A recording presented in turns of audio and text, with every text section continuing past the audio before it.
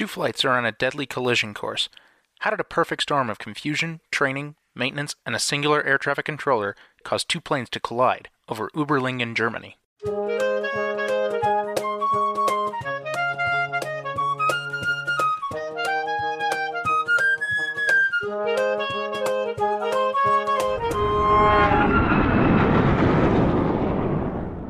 Welcome back to the Hard Landings podcast, everybody.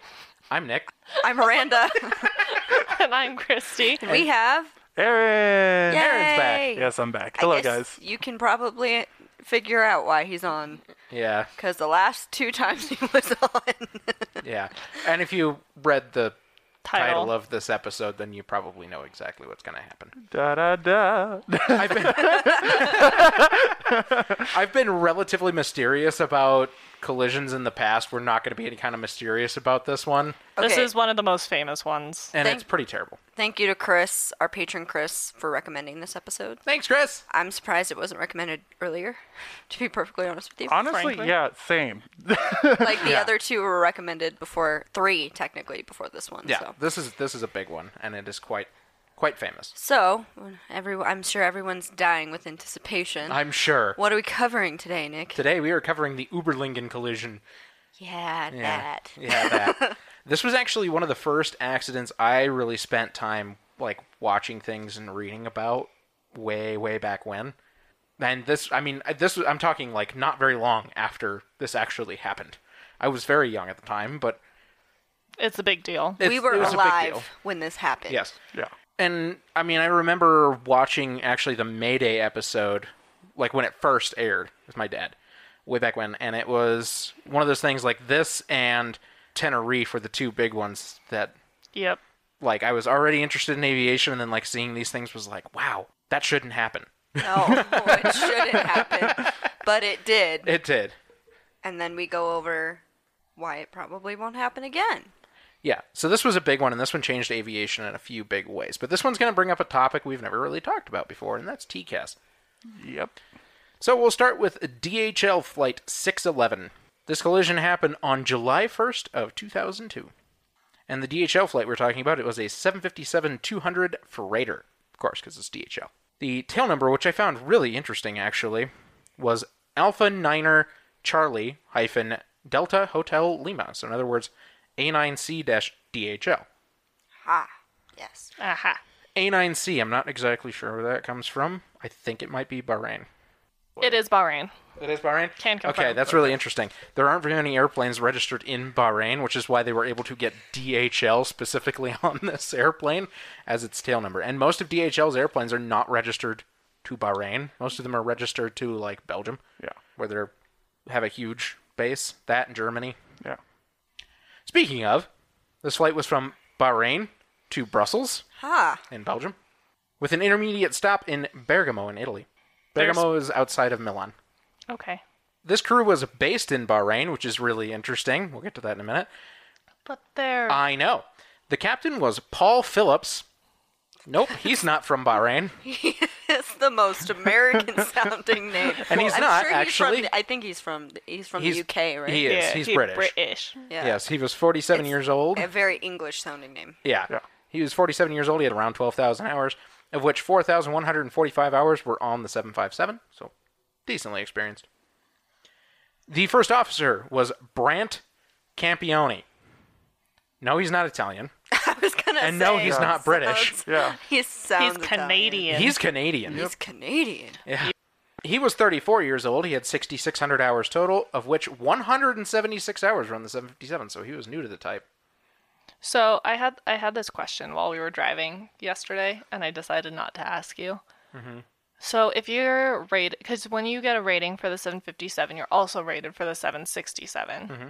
Can you just like switch between the two, or are you normally just on one or the other? I mean, it's dependent on the airline, but yeah, Yeah. you can switch between the two. Like at FedEx, they can do either. Yeah. And at United, they could theoretically do either, although they usually keep their pilots to just one or the other. That's more what I meant. Yeah, it's kind of like the same with like the 777 and the 87. Yeah. It's like same airframe. It's kind of same aerodynamics, just a little bit Similar. of different systems. So, Yes, yeah. their cockpit's different enough. With the 67 and the 57, they're a joint rating. identical. Exactly. They literally made the same cockpit and put it in the airplane. Yeah. The only thing that you have to be aware of is weight and balance differences. I just didn't know if they stuck with one or like, okay, today, honey, I'm going to go and I'm going to fly a 57, but on my way home, I'm going to fly a 67. Right. I'll see you at 8. Yeah, most of the time, most airlines don't do too much switching around from one to Okay. the other, but some airlines can. Like I said, like FedEx does. UPS actually can.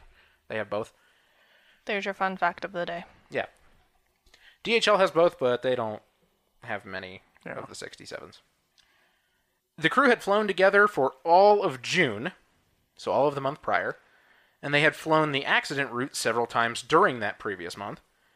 The last time was just days earlier on June 28th of 02. The crew was then off for 75 hours before the accident flight. The flight crew checked in at 2:30 p.m. local time. I'm going to try to do all this in local time, and I tried really hard because the whole report was written in Zulu. Ew. Yes. Or UTC. Yes. I only had to do a 1 hour and 3 hour conversion because those were the times that they had written in the report. I didn't know I had to do a conversion until he told me like 2 hours after I wrote my script. So I'm sorry. Anyways, at 2:30 p.m. local time in Bahrain, the flight crew checked in. And at 4:30 p.m., so about 2 hours later, the flight departed Bahrain for Bergamo. The flight to Bergamo was normal, took about 5 hours and 40 minutes, arriving at 8:10 p.m. local time. While at Bergamo, the plane was refueled, the cargo was unloaded and reloaded, and the crew prepared for the next leg of the flight. The takeoff for Brussels occurred around 2 hours after the plane had arrived in Bergamo, departing at 10:06 p.m. The first officer was to be the pilot flying, while the captain was to be the pilot monitoring. That is far less confusing on this airplane than the other one. We'll get to that later. The flight plan had the flight cruising at 36,000 feet at 463 knots for an estimated flight time of 1 hour and 11 minutes. At 10:21 p.m. and 50 seconds, the captain contacted Zurich Center on 128.050. That is the frequency that he contacted, while they were cruising at flight level 260, so 26,000 feet. And about 6 seconds later, the air traffic controller gave the flight a squawk code of 7524. So a squawk code, we don't talk about this much, but on transponders, usually air traffic controllers give you a code, and that gives them some idea of who you are and what you are doing. There are certain codes for emergencies you can tune, and there are certain codes for VFR, so in other words, you are just out in space, not talking to anybody. You don't have to, although you can. Yeah. Don't talk to me. Yeah. Just to elaborate on that a little bit more. Yes, because you would be able to tell this more. Generally speaking, if you get a code that's not 1200, 1200 is the VFR code. Fun fact, 1201 is the glider code. Nice. So, but anything outside of that is usually IFR traffic, and I think about that before and what IFR traffic is. So Yes. But that's the main discrepancy between why these frequencies matter Right. so much. So really all this is it's a pretty arbitrary thing. They don't give you really like a very specific code for like a very specific reason. It's more like this code is assigned to you to tell me that you're an instrument plane and you're in my airspace. I'm controlling you. That's about it. When you change controllers, they'll usually have you change your code as well. Yeah. Because that just tells them, that reminds them that you're on my radar and I'm tracking you. Right. And it usually happens between centers. Yes. That's usually where it happens. Although sometimes I've experienced this going down from Springs to Denver, just on approach versus center, different squawk code. And I was Yep. like, okay, that's fine. Yep. Whatever works. Yeah. So it's kind of an arbitrary thing, but it just has some meaning when they look at it on radar. So really, it's for ATC. Yes, for Yeah. more than anybody. Yep. After this, the air traffic controller gave the flight clearance to go direct to the Tango VOR. I was amazed that that's actually what it was called, but it was. And they gave him a clearance to climb from 26,000 feet to 32,000 feet. The captain then requested a climb to 36,000 feet, which was their planned cruising altitude. So he just wanted to get there, especially because their flight wasn't super long. So getting to 36,000 feet, they weren't going to be there very long once they were there. Well, and then the sooner you get there, the less fuel you burn. Exactly. The air traffic controller granted this request about 4 minutes later at 10:26 p.m. and 36 seconds. A little over 3 minutes later at 10:29 p.m. and 50 seconds, the plane reached its cruising altitude of 36,000 feet. At 10:34 p.m. and 30 seconds, the airplane was flying over the Swiss-German border over Lake Constance when the first officer handed over control to the captain in order to use the lavatory, which was installed at the rear of the cockpit. The captain agreed that he had the control of the plane. At that point, he's on autopilot, so it's kind of like just monitoring anyways. But it was entirely his responsibility. 11 seconds later, the TCAS, or the Traffic Collision Avoidance System, makes complete sense now, Yep. right? Yeah. It's pretty self-explanatory. It's pretty self-explanatory. It's a system that detects traffic And helps you avoid and it. helps you avoid it. A collision. Yeah. Literally everything that came out of every collision we've talked about so far is Yeah. the TCAS. Yes. But now we're going to talk about, so that all those ones we've talked about in the past, those collisions, Those mid-air collisions. those mid-air collisions specifically, yes, that happened in mid-air, they led to the TCAS system, but then This happened. this happened. So, Do you want to explain what TCAS does? yes. So TCAS specifically actually looks for other airplanes in the area using transponders.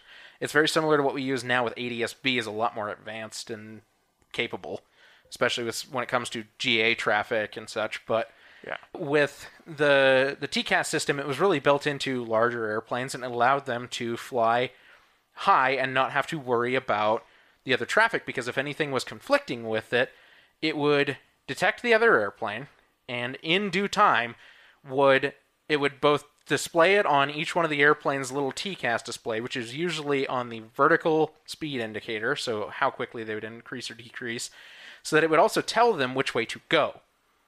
And it would give them a little ping, and it would show the other airplane. And it would tell them what altitude difference, not what altitude they're at, what altitude difference the other airplane was. So if it was 100 feet above, 100 feet below, at the same altitude, whatever it was, it would tell them where it was, so how conflicting this traffic was. Oh. And then if they got too close, it would start to tell each one of the airplanes to do an action. It's called a resolution action, Yep. or an RA. And it tells one airplane to climb and one airplane to descend. So that's what we're talking about in this case, is the TCAS. Yep. So 11 seconds after the captain took over control of the airplane and the first officer left his seat, the TCAS alarmed in the cockpit of the 757 because there was possible conflicting traffic, and it alarmed saying, "Traffic, traffic." Just to back up a little bit and clarify, it's resolution advisory.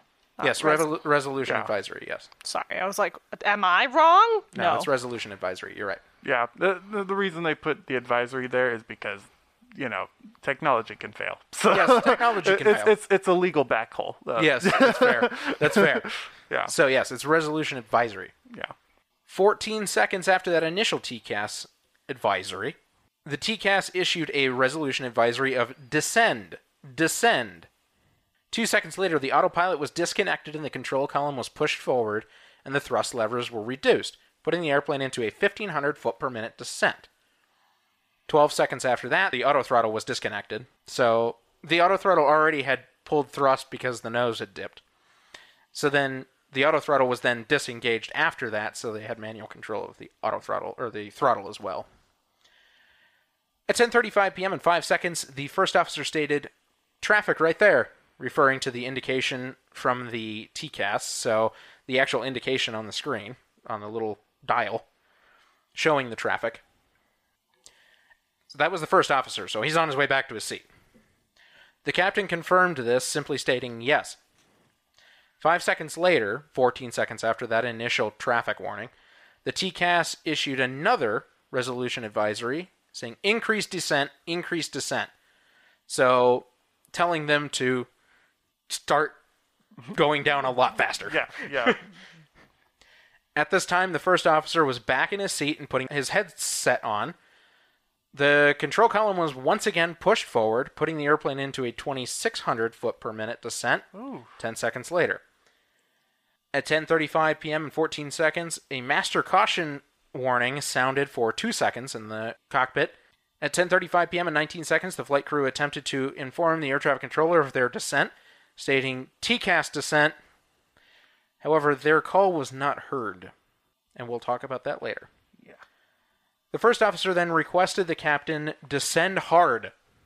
That was a quote. That was what he wanted him to do. I believe there was an expletive in there. It wasn't written into the report, actually. Probably. They usually don't. Yeah, probably. The control column was then pushed full forward. 2 seconds later, at 10:35 p.m. and 32 seconds, the airplane collided with the intersecting traffic at 34,890 feet, striking with the vertical stabilizer, or the tail, which then separated from the fuselage. The airplane quickly lost control and began descending rapidly out of control.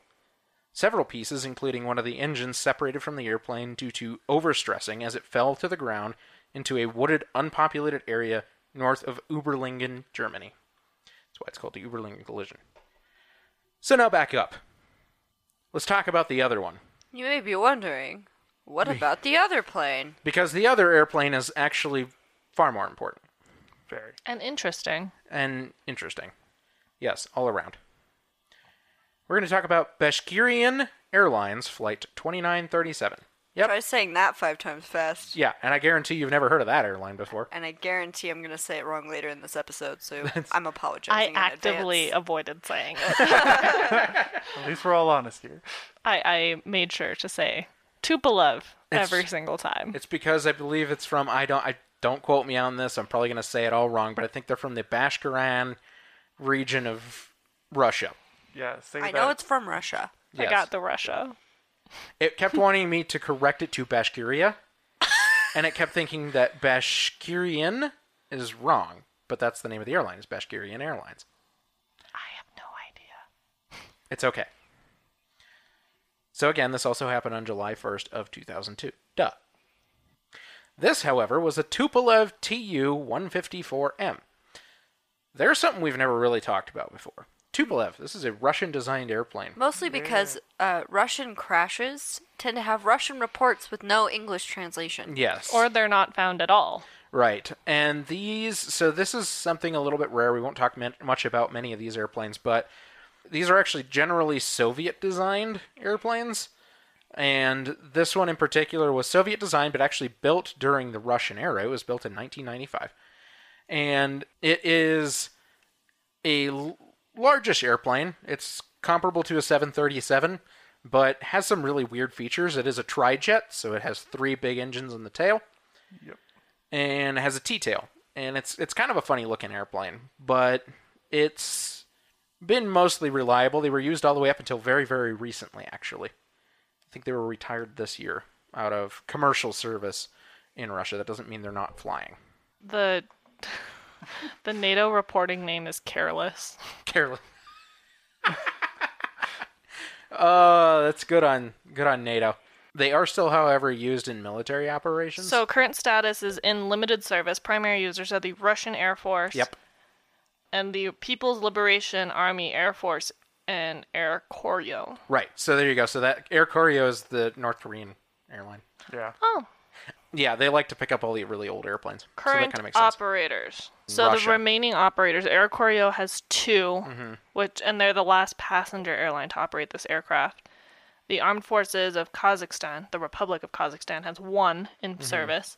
The Russian Federal Security Service has 2. Very specific. We'll get to that one in a second.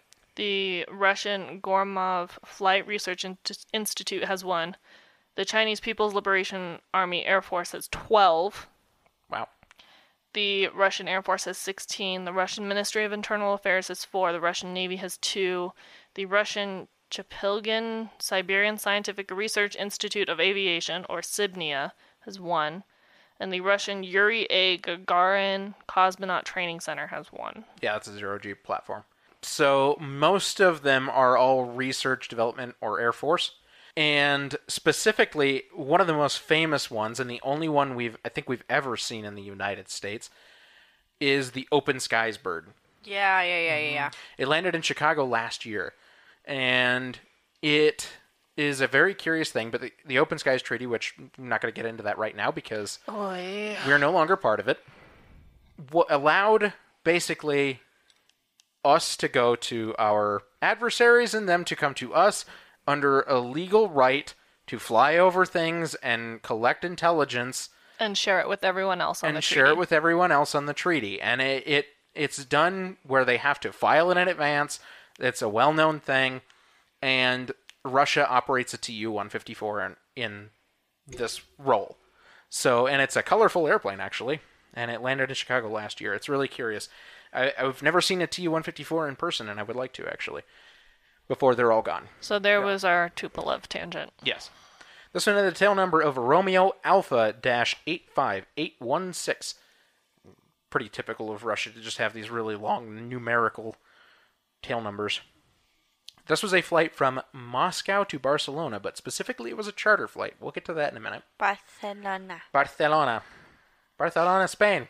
Barcelona. Sorry for everyone who's from Barcelona. We know someone from Barcelona. That's how she says Barcelona. Yes. Barcelona. The Tupolevs, specifically pretty much all of the Tupolevs in existence, aren't generally allowed to fly in the West because they don't meet Western safety standards. Yeah.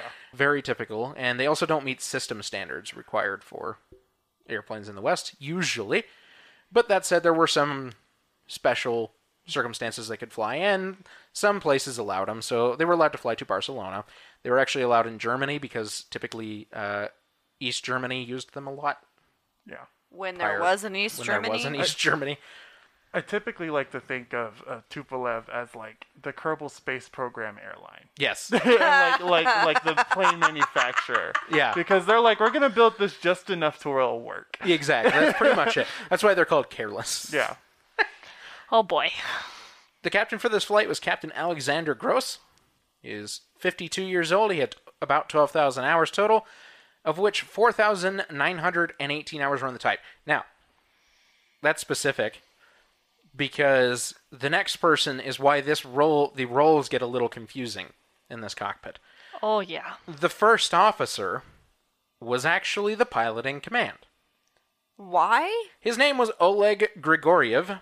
He was 40 years old. He had 8,500 hours, so not as many as the captain. He was not as old. And he only had 4,317 hours on the type, so less than the captain. However, he was the airline's chief pilot, and he was the instructor on this flight. Huh. He was doing a check flight on the captain. Wow. That's With less experience than the captain. Yep. You know, Russia. guys, this is just like a good moment to say anything's possible. Oh, just you wait, because it turns out there's 5 people in the cockpit. What? Just to make matters even more confusing. Yeah. Actually, you'd be really surprised, though, because actually this crew was pretty organized, and they handled things pretty well. All things considered.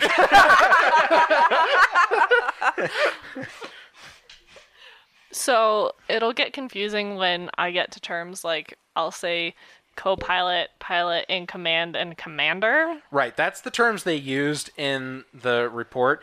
Yeah. I still used captain, first officer, and then there's a co-pilot. We'll talk about him in a minute. Yeah. The navigator on this flight was Sergei Karlov. He was 50 years old. He sat between the two pilots in the middle, kind of just behind them, facing like the camera. Hovering over them. Almost like jump seat-ish. Yeah. Or backseat driving. Yeah. He was the most experienced of everybody on board, actually, and everybody will talk about, period. He had about 13,000 hours total, of which 6,421 hours were on the type. There was a flight engineer as well. The flight engineer was Oleg Valiv. Yes, so there were 2 Olegs, the first officer and the flight engineer. It's a common Russian name. It is. He was 37 years old. He had 4,200 hours, and all of those were on the type, so on the Tu-154. Pretty common for flight engineers. The co-pilot we were talking about was Murat Itkolov. He was 41 years old. He had 7,900 hours, of which 4,181 were on the type. However, he normally would have been the first officer on this flight, but he had no role at all. He was there just as a jump seater, basically, because he was actually intended to be the first officer on the way back. Oh, so he was just hitching a ride so that he could get a ride back. Yep, basically. I mean, this was a small airline, and they were operating this as a charter, which, again, we'll get to that in a minute. So his role, he didn't play any, and he was simply there, but he actually ended up being a big part of the confusion, and he tried to help, but I think everybody tried to help. Okay, but really he was the most sane one in the cockpit? yes. There's 5 people in the cockpit, which is not normal. There should not be 5 people in a cockpit. There were 5 I'm seats, sorry. but not 5 rows. There were only 4 rows in the cockpit. Okay. So like I said, this was a charter flight. And to get to this charter flight, we have to go back a little bit. Earlier in June, in the region of Ufa, Russia, UFA, the region had been working with UNESCO to organize a trip for the region's brightest and best children to go to Barcelona for a vacation. These were children who performed above and beyond in school, athletic, and arts in the region. They were prodigies. They were prodigies. It turns out a lot of them also had very high-ranking parents for the region. Kind of has something to do with it. Yeah. In any case, 2 days before the accident, a group of 45 children with a few teachers boarded a bus and went to Moscow to catch their flight. The problem was that the bus took them to the wrong airport in Moscow, because there's 4 commercial airports in Moscow. And they took them to the wrong one, so they missed their flight. I'd be so mad. Yes. The tour operator that had organized this whole thing, basically, was forced to find another jet to charter for the trip. This took 2 days to organize. So the children went on a tour of Moscow in the meantime. They got hotels, they went and wandered around Moscow, they got a tour of Moscow, because they weren't actually from Moscow, they were from a different region. So it was a big trip to the capital, accidentally. Finally, time had arrived for them to board their flight at Moscow's Domodedovo Airport on July 1st of 2002. A handful of other passengers were also due to board this charter flight, but not many of them, and they were not part of the tour group at all. The flight was to have 60 passengers and 9 crew. The flight crew had been off duty for the previous 24 hours prior to the flight. The crew checked in at 8:30 p.m. local time. At 9:48 p.m. local time, the flight finally departed Moscow on its way to Barcelona. The flight plan had the airplane cruising at flight level 360, or 36,000 feet, sound familiar, at 470 knots for a 4-hour and 20-minute flight all the way to Barcelona. At 10:11 p.m. and 55 seconds, local time, over Salzburg, Austria, the air traffic controller cleared the flight direct to the Trezedingen.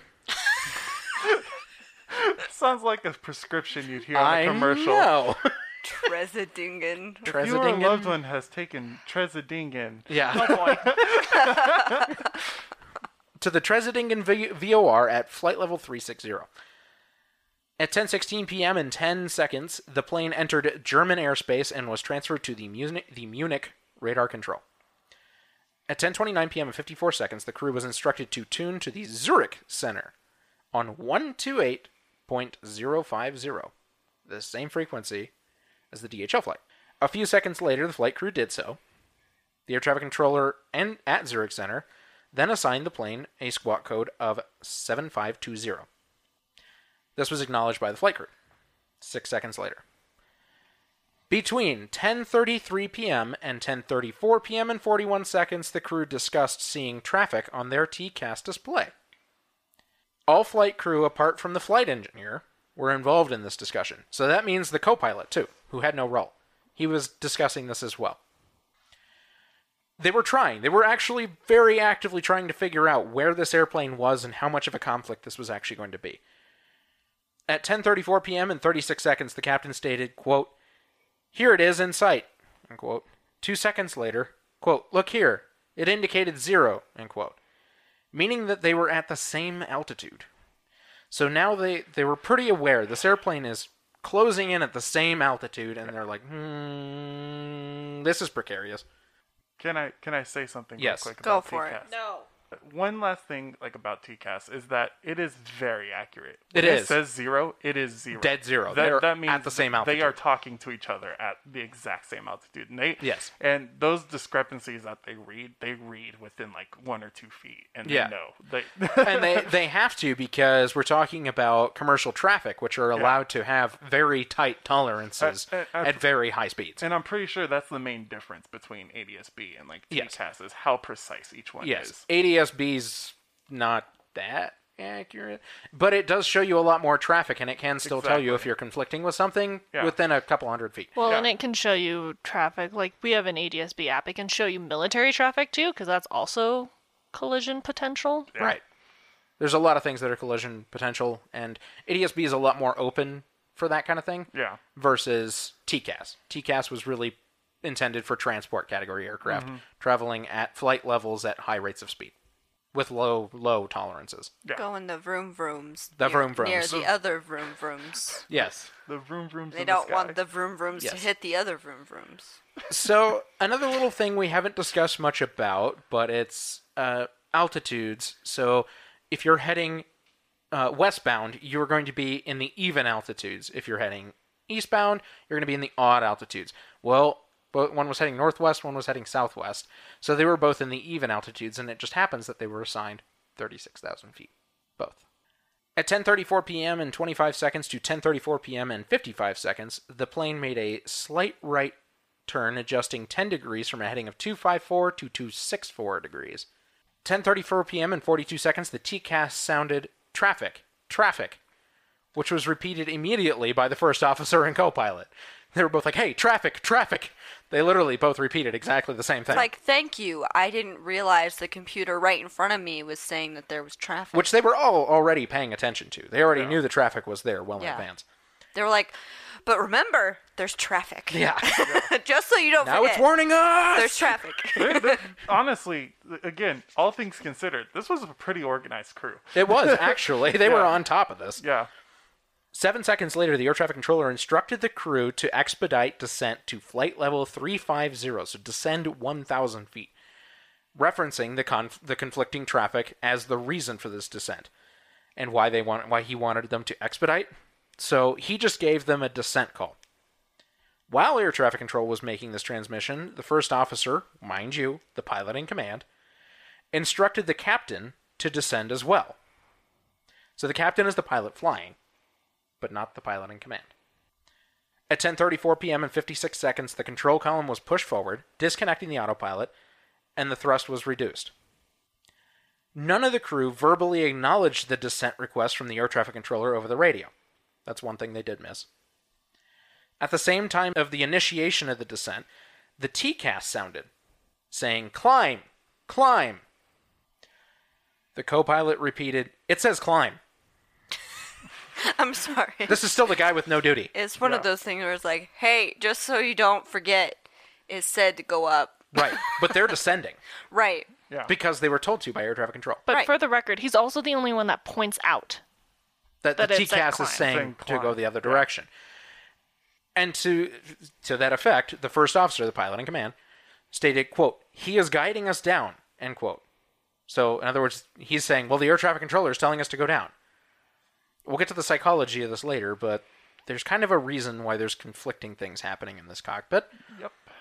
That's why you don't have 5 people in a cockpit at the same time. With yeah, but that- differencing, with different power levels, you know what I mean? That's Yes. actually not the Yeah. source of anything. But yeah, actually, in this instance, I was gonna say that's it's actually kind of mute.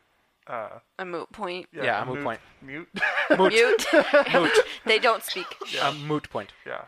The co-pilot asked, quote, "Descend?" End quote. Literally, it's a question mark. Yes. So that's the same guy who said, "But it says to climb." At Oh, boy. At 10:35 p.m. and 2 seconds, 6 seconds after the climb resolution advisory and 30 seconds before the collision, the captain pulled back on the control column, stopping the descent. Then the thrust levers were simultaneously reduced. So still reducing power, but now they've leveled off. This actually means that the airplane's still descending, though. The discussion about whether to climb or descend from the crew was interrupted by air traffic controller once again, instructing the crew to expedite their descent to flight level 350 once more. So the air traffic controller still told him again, keep going down. The first officer immediately acknowledged this instruction, so now there was an acknowledgement to the air traffic control. The air traffic controller then informed the crew about the other traffic, saying that they were at flight level 360 at 2 o'clock position, which I couldn't put in my head because they weren't. No, so he got this confused. Yes. Because I believe the other way around. Yes. Yeah. It was the other airplane that had them at the 2 o'clock position, which actually, as a matter of fact, the first officer then said, quote, "Where is it?" to the other crew members, and the co-pilot, the guy with no duty, responded, "Here, on the left side." Yeah. Because it's at their 10 o'clock. Not the 2 o'clock. Yeah. Which, on their TCAS display, also showed to the left, so they knew. And they had already visually confirmed on the display at this point. Yes. Their rate of descent at the time was 1,500 feet per minute. The navigator then stated, quote, "It is going to pass beneath us," end quote, simultaneously to the air traffic controller's previous call. So there was a lot of mixed things going on. Immediately after, the captain pushed on the control column again, increasing the descent rate to 2,000 feet per minute, basically as the air traffic controller requested. For the following 17 seconds, the flight made another turn to the right, another 10 degrees, to a heading of 274 degrees. Now they are approaching at a right angle. Yes, a perfect 90 degrees. At 10:35 p.m. and 24 seconds, the TCAS sounded, quote, "Increase climb, increase climb." So, go up faster, which they're not going up at all. The co-pilot repeated this, saying, "It says climb." 5 seconds before the collision, the control column was pulled back, in unison with a minor increase in the thrust lever settings. Then 1 second before the collision, the control column was pulled back hard and the thrust levers were abruptly increased to full. The airplane was in a right bank of about 10 degrees with the nose flat, an increasing angle upward when the tail of the 757 struck the left side of the fuselage, separating the fuselage into several large pieces at an altitude of 34,890 feet. As the tail traveled through the Tupolev, it removed large portions of the right wing and ruptured multiple fuel tanks, causing a large explosion in midair on the Tupolev, effectively blowing it apart. It fell nearly straight down from the collision site. As it fell, all of the crew likely fell unconscious due to the G-forces of the falling forward section of the fuselage. The portions of airplane fell along the open German countryside to the northeast of Überlingen, nearly striking a house and a school. Now, they're both talking to an air traffic controller. So, We gonna get into the air traffic controller. we're going to talk about the air traffic controller now. This poor guy. We're going to talk about Peter Nielsen. Peter Nielsen was the air traffic controller in control of the area of the collision at the time of the accident. He worked for a company called Skyguide, which operated with minimal staff at night. Skyguide was a private air traffic controlling company. Yep. This does not happen in the United States and hasn't for an extremely long time, because we're entirely publicly funded air traffic control system. Yep. There's been attempts to make it privatized, hasn't worked. That's not going to happen. It's not going to happen. It doesn't make any sense. It really doesn't. But in other countries around the world, there are privatized air traffic control systems. And these, I believe, were Swiss, right? So They these were from Swiss-run. Switzerland. Yeah, it was Swiss Center. if So I'm- yeah, they were actually operating Zurich Center. Yeah. And Peter Nielsen was very specifically in charge of a sector of northern Switzerland all the way up to southern Germany. So he was actually in charge of this little area of Germany that they were flying through. Traffic that evening was very quiet, as normal, and there were only a few people staffed, of which only 2 were actually air traffic control personnel. This was standard procedure, and it was also standard procedure that one of the 2 air traffic controllers was allowed to staff both radar positions in order for one staff member to go on break. Okay, so that's why he was at a position where he had to. Yes, so one of the staff members was on break. I'll get a hitch more into that later. Yes. Same. Same. So Nielsen's coworker went on break. Nielsen was left in charge of both positions, which were a few feet apart, while his coworker took a break. Which, by the way, that's crazy to me. Because when I pictured it in my head, going over this accident, right, I would think, like, the logical thing would be 1 screen, 2 screen right next to each other. But he literally had to roll between the 2. Yeah, because there were 2 different positions for 2 different air traffic controllers in 2 different places. So he had to roll back and forth between these 2. And the reality is we're only going to talk about 4 airplanes he had to take care of, and that's about all he had to take care of. But those 4 airplanes were on 2 different screens. Yeah. So Yep. this actually changed the way his workload worked. If there were 4 on one radar, meh. Easy peasy. No, Easy yeah, stuff. no problem. Yeah. But he was having to talk to different people on different positions on different radar screens On different frequencies. on different frequencies. This just made everything far more difficult. Nielsen was left in charge of both of the positions. He was not overwhelmed at the time, but shortly after he took over both positions, several maintenance workers came in to inform him that they were given the authorization to perform regular maintenance on the radars. And they informed him that this may affect the speed of his radar displays. In the process of the maintenance, the phone lines were also disconnected unexpectedly and unannounced to Peter Nielsen. He had no idea, but his phones didn't work. He was also given a self-briefing on the extent of the maintenance. But it was And very so was, minimal. So was the other controller, and they didn't read it. Yeah. At first, he figured that the maintenance would be no issue. He really didn't have much traffic to deal with. But what he did not know is that this meant that the 2-minute imminent collision warning built into his radar system was also disabled. Wasn't working. So Great. yeah, This was one heck of a perfect storm. yeah. So to touch on base on that a little bit, that system is basically it's a pre-brief that basically says, "Hey, you have two planes somewhere in the vicinity that are pointed at each other Right. and going at some speed. They're going to hit each other eventually." Right.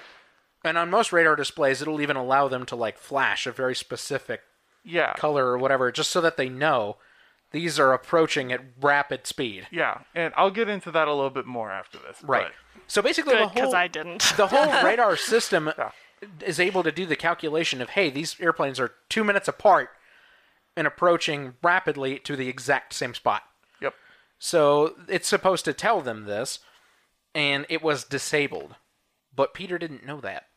The two flights appeared on Nielsen's normal workstation, but at the same time, an Aero Lloyd flight was approaching one of the airports nearby and was making constant calls to Nielsen through his co-worker's station. This meant that Nielsen was switching back and forth between the stations frequently.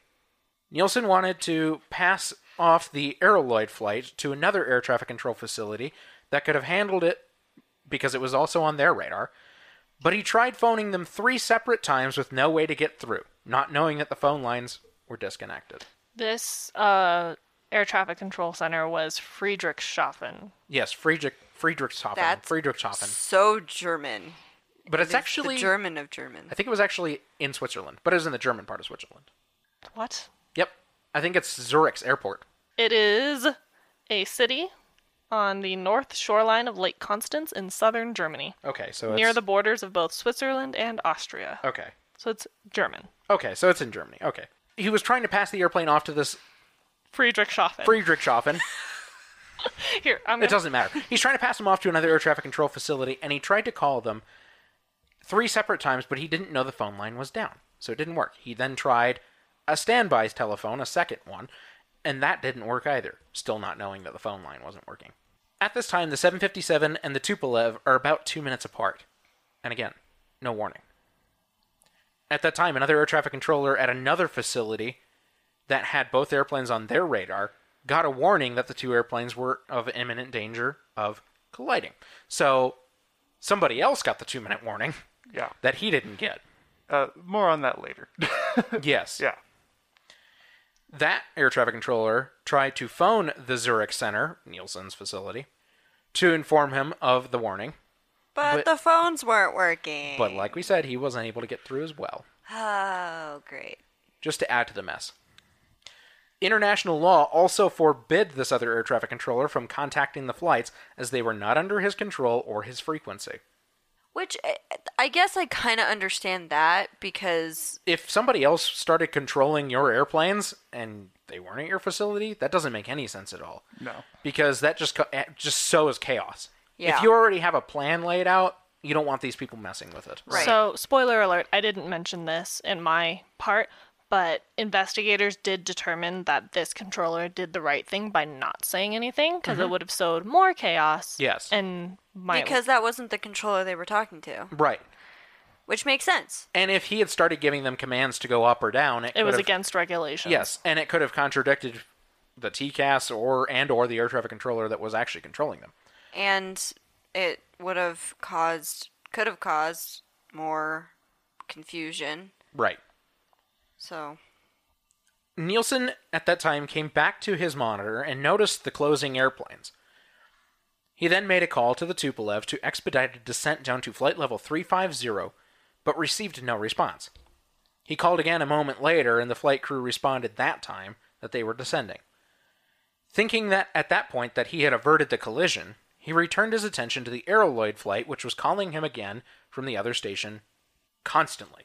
dear Lord, what is their problem? Well, they're making descents, and they're getting really close to the airport that they were approaching, so they needed all sorts of instructions on descent altitudes and speeds, and they were trying to get vectors for an approach, and it was chaos. That sounds like a full mess. Yes. That's why he was trying to hand him off to another air traffic controller that was more apt to handle that area, Right. but he couldn't get through. Ding, It normally ding. it was too early for him technically to pass him off, but he could have. And he didn't want to do it without informing the other air traffic controller first.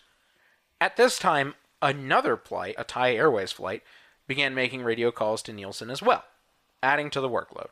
4 airplanes, not much in reality, but between 2 stations, ooh, chaos. And you have 2 airplanes that potentially are going to hit each other. Right. And your radar is also not Working properly. 100%, right? And the phones aren't And working. the phones aren't working. And you're alone. Terrible. Nielsen didn't realize that around this time the 2 airplanes collided. He came back over to his primary screen to find 2 airplanes not responding to his calls and not moving on radar. This is a controller's absolute worst nightmare. Yes. He immediately left the control room, his coworker took over, but Nielsen never returned to an air traffic control room ever again. Nope. The 2 airplanes collided at a crossing speed of nearly 800 miles per hour in the dark, making it nearly impossible for them to see one another until it was far, far too late. The 757 crashed 4 nautical miles north of the collision site, and the Tupolev went straight down. This was the worst aviation accident in Germany since World War II. All 71 people, 60 passengers, 9 crew on the Tupolev, and then the 2 crew on the Boeing, perished in this accident. The tail section of the Tupolev ended up crashing near a school. Much of both airplanes ended up in wooded areas, but some portions of the right wing of the Tupolev ended up in a street near a house. Many of the passengers on board the Tupolev were scattered throughout the fields where the airplane ended up. 28 children, as a matter of fact, were found in one field alone. And the Boeing was scattered in a forest. Thankfully, neither one of them hit anybody or anything on the ground other than a road Dirt. and some dirt. Yeah. And maybe some trees with the DHL. Yes. Needless to say, the Tupolev, because it exploded in flight, came down in a very fiery ball, seen by several witnesses, and they were the first to report this accident. And because they came down in a fiery and big ball of flames, they were scattered throughout a very large area, and the airplane practically burned entirely. It was spread, I believe the episode said 20 kilometers by 2 kilometers. Yeah, Wow. it was a 40 square kilometer area, basically, because it was 20 by 2. So it was a very large area that it was spread. And then the DHL managed to pretty much make it all in one piece, apart from one engine separated. Still ended up in the area, though, that the DHL flight crashed in. And then the tail was left nearby with the Tupolev. This investigation was performed by the German Aviation Accident Authority called Bundesstelle für Flugunfalluntersuchung. Good God. I wasn't going to try to pronounce that one out because I don't know German. Yeah. Yeah, that thing. AKA the BFU, AKA the German Federal Bureau of Aircraft Accidents Investigation. Fun fact, the Swiss one is also the BFU. That's not confusing. Oh my gosh. Also, the third word of that in its entirety means aircraft accident investigation. And it's a long word. in one word. It's like a 30-character word. Hold on. I'm going to say it. I'm going to have it say it again. Just that word. Yes. Flugunfalluntersuchung. That whole Superflyuntersuchung. that whole word is actually 3 words in English. It's aircraft accident investigation. Yeah. The more you know. Yeah. Or you know. So I will say that they're the investigators or the BFU. All black boxes were recovered from both planes, though the first FDR from the Tupolev was a spare that was recovered. Mm-hmm. So they had to go back and find the actual one. A spare? Yeah, they carried a spare. Yeah. Why? You know, just in case. I don't know. But it But really it's not hooked up to anything. really- So what's the point? it really threw investigators off. They're like, yeah, we got all four. Is it like in case like they have to put it in maintenance somewhere and they're like, oh, the FDR's working. Here's another one right I here. guess. I I don't know. literally don't know. They That's- just said they had to go back and get the actual one. That's real dumb. I'm sorry. Yeah. That's dumb. They were able to read out all of them by the 5th day of the investigation, though. Fortunate. Yeah. The FDR, or the flight data recorder from the 757, was an 8-track that recorded 335 parameters, and it had 1 second of usable data after the collision. The rest was too badly damaged since, the tail was the collision point. I'm really amazed that either airplane had any data after the accident. Oh, just you wait. Oh, I know. The CVR was a 4-track and recorded 9 seconds after the collision, but all of the CVR was heavily damaged and had to be repaired in order to be read, which means that they repaired it in 5 days. Pretty impressive. Fortunate. The FDR on the Tupolev was a 28-track with 107 parameters and was almost completely undamaged. Wow. Yeah. Fortunate. Yeah. It recorded 3.5 seconds after the collision. The CVR of the Tupolev was a 4-track which recorded almost 2 minutes after the collision. That just blows my mind. Yeah. It really does. I don't know what it recorded considering that part separated. Yep. It Just nothing. Air. It didn't. Well, it probably didn't even record that. It just recorded silence for 2 minutes. But it also had to be repaired because it was heavily damaged. Mm-hmm. So the first part of the analysis was the operations, and basically they waited to do their investigation until they had all of the black box data, and then they said, you there, you're going to do operations, you're going to do human factors. And that's how they split up their investigation. Mm-hmm. I don't really cover the human factors portion. On the DHL flight, investigators analyzed the contents of both the CVR and FDR. They determined that the first officer would not have left to use the bathroom if he had seen the other plane. So he had not seen it prior to leaving. He did so at 10:34 and 30 seconds. 12 seconds later is when a traffic advisory was issued from the TCAS, but it's unclear if the pilot in command confirmed this visually on the instrument panel. 14 seconds after that advisory, TCAS issued the descend command, at which time the control column was pushed forward and engine thrust was pulled back. 9 seconds later, the CVR picked up the co-pilot saying traffic right there, which the investigators considered to be the positive identification, but the co-pilot didn't even have his headset on yet from returning from the bathroom. Right. That was picked up on the cockpit microphone, not Right. his individual microphone. It took 12 seconds for them to reach the required descent rate of 1,500 feet per minute. At 10:35 and 10 seconds, TCAS said to increase descent, which the captain complied with, and 4 seconds later the master caution warning went off on the CVR, probably because they left their cruising altitude. Yeah. Wasn't anything more than that. They didn't have some kind of mechanical failure. They were just leaving their set altitude. They were leaving all of us. The airplane was suddenly in a situation it's not used to, and it wasn't assigned to. Now here's my little bit of possible failed CRM. Just after that, both of the DHL pilots called into the Zurich air traffic control, but then just the co-pilot finished the call, saying that they had begun a TCAS descent. Right, instead of keeping the call to one pilot. But minor, that's pretty minor. It's pretty minor. Because they still called air traffic control. They wanted to make sure that that got out of the way. However, investigators said that they took too long to send this message. It was 23 seconds after the resolution advisory of descend. But they also acknowledged that the communication channel was blocked. So when they tried to call, somebody else was already talking. That's why the call was never heard. The Tupolev, as it turns out. Yep, They got stepped on. they did. They got They stepped got on. stepped on. That's what it's called in That's what it's aviation. called. Yeah, you get stepped on. You get stepped on. That's the formal term. So it turns out, yes, they had been stepped on by the Tupolev transmissions for the first half of their transmission, and then the second half was covered up by the Aeroflot flight. Mm-hmm. So the controller didn't hear any of their transmission.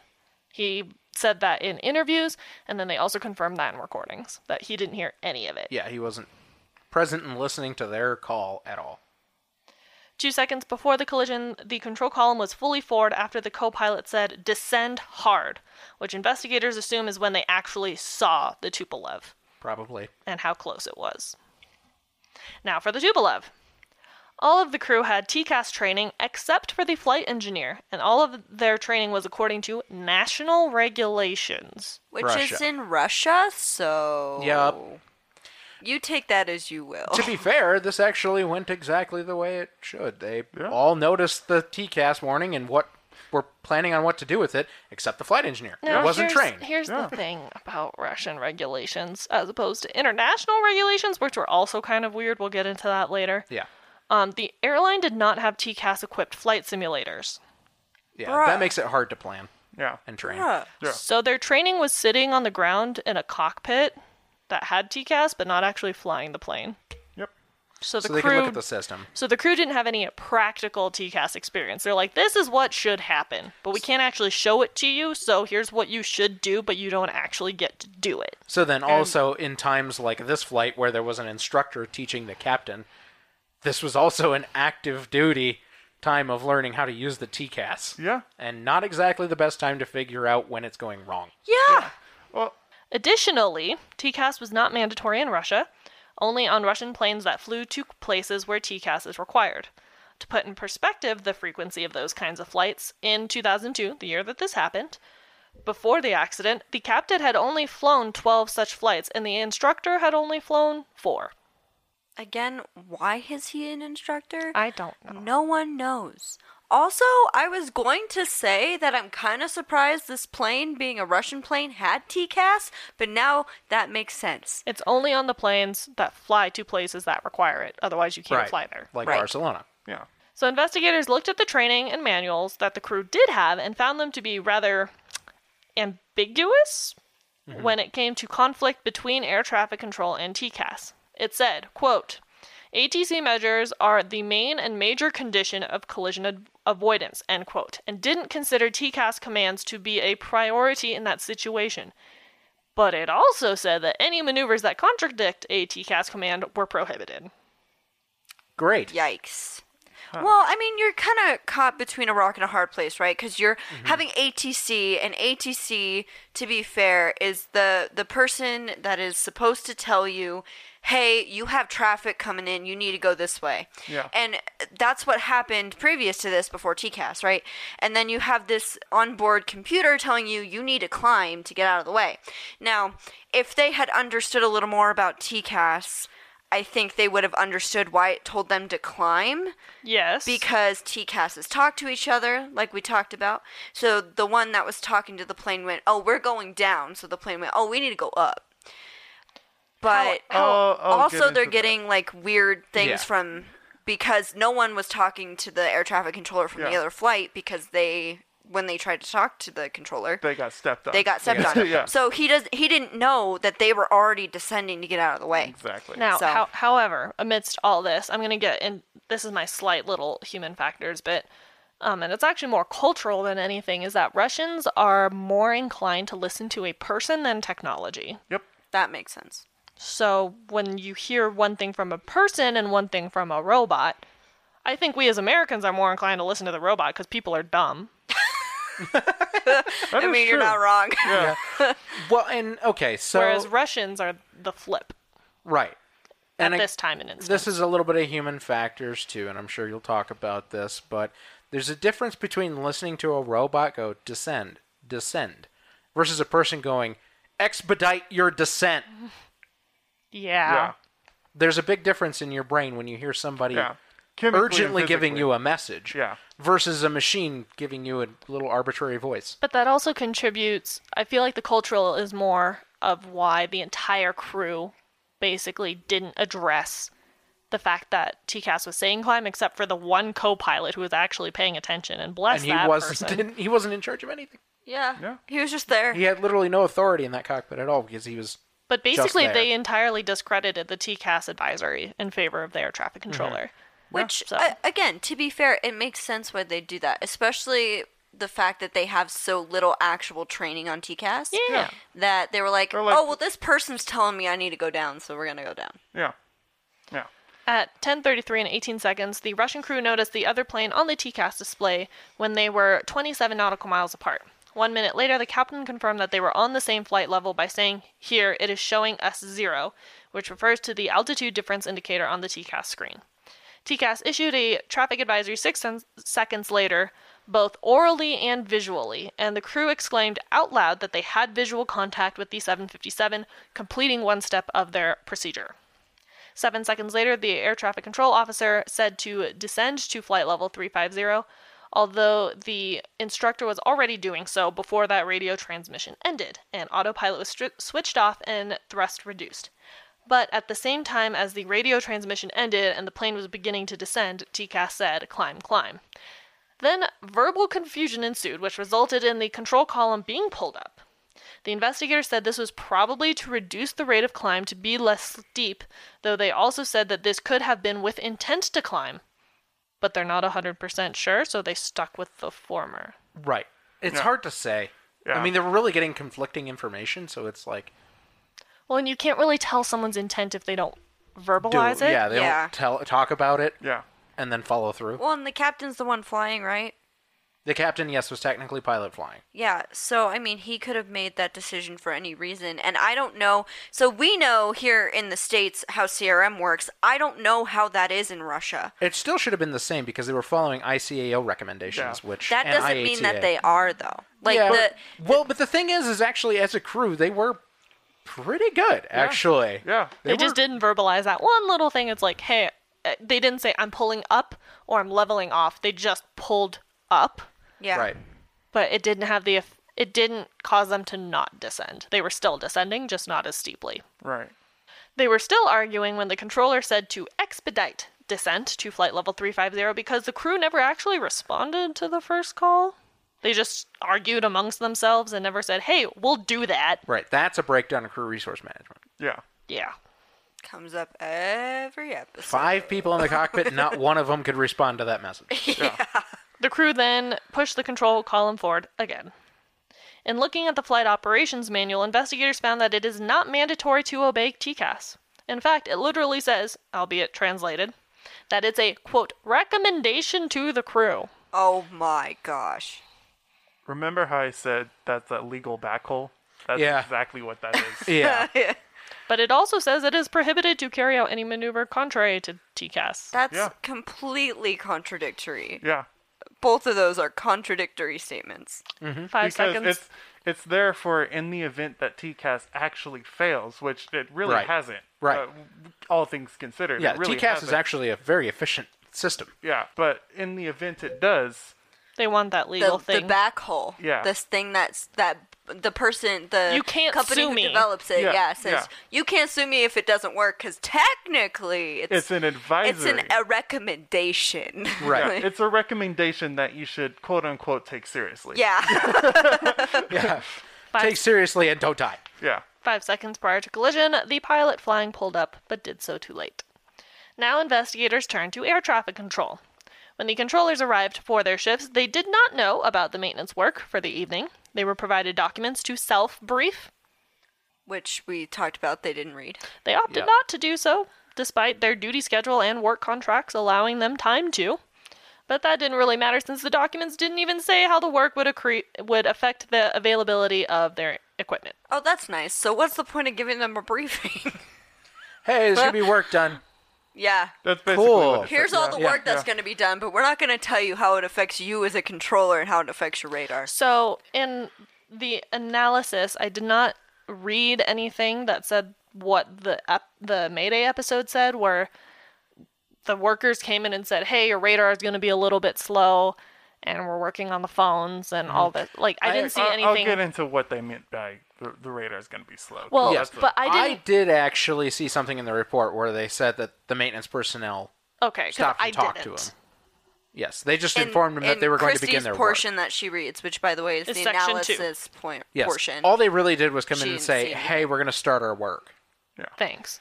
That's basically it. Thanks so much for that very informational briefing.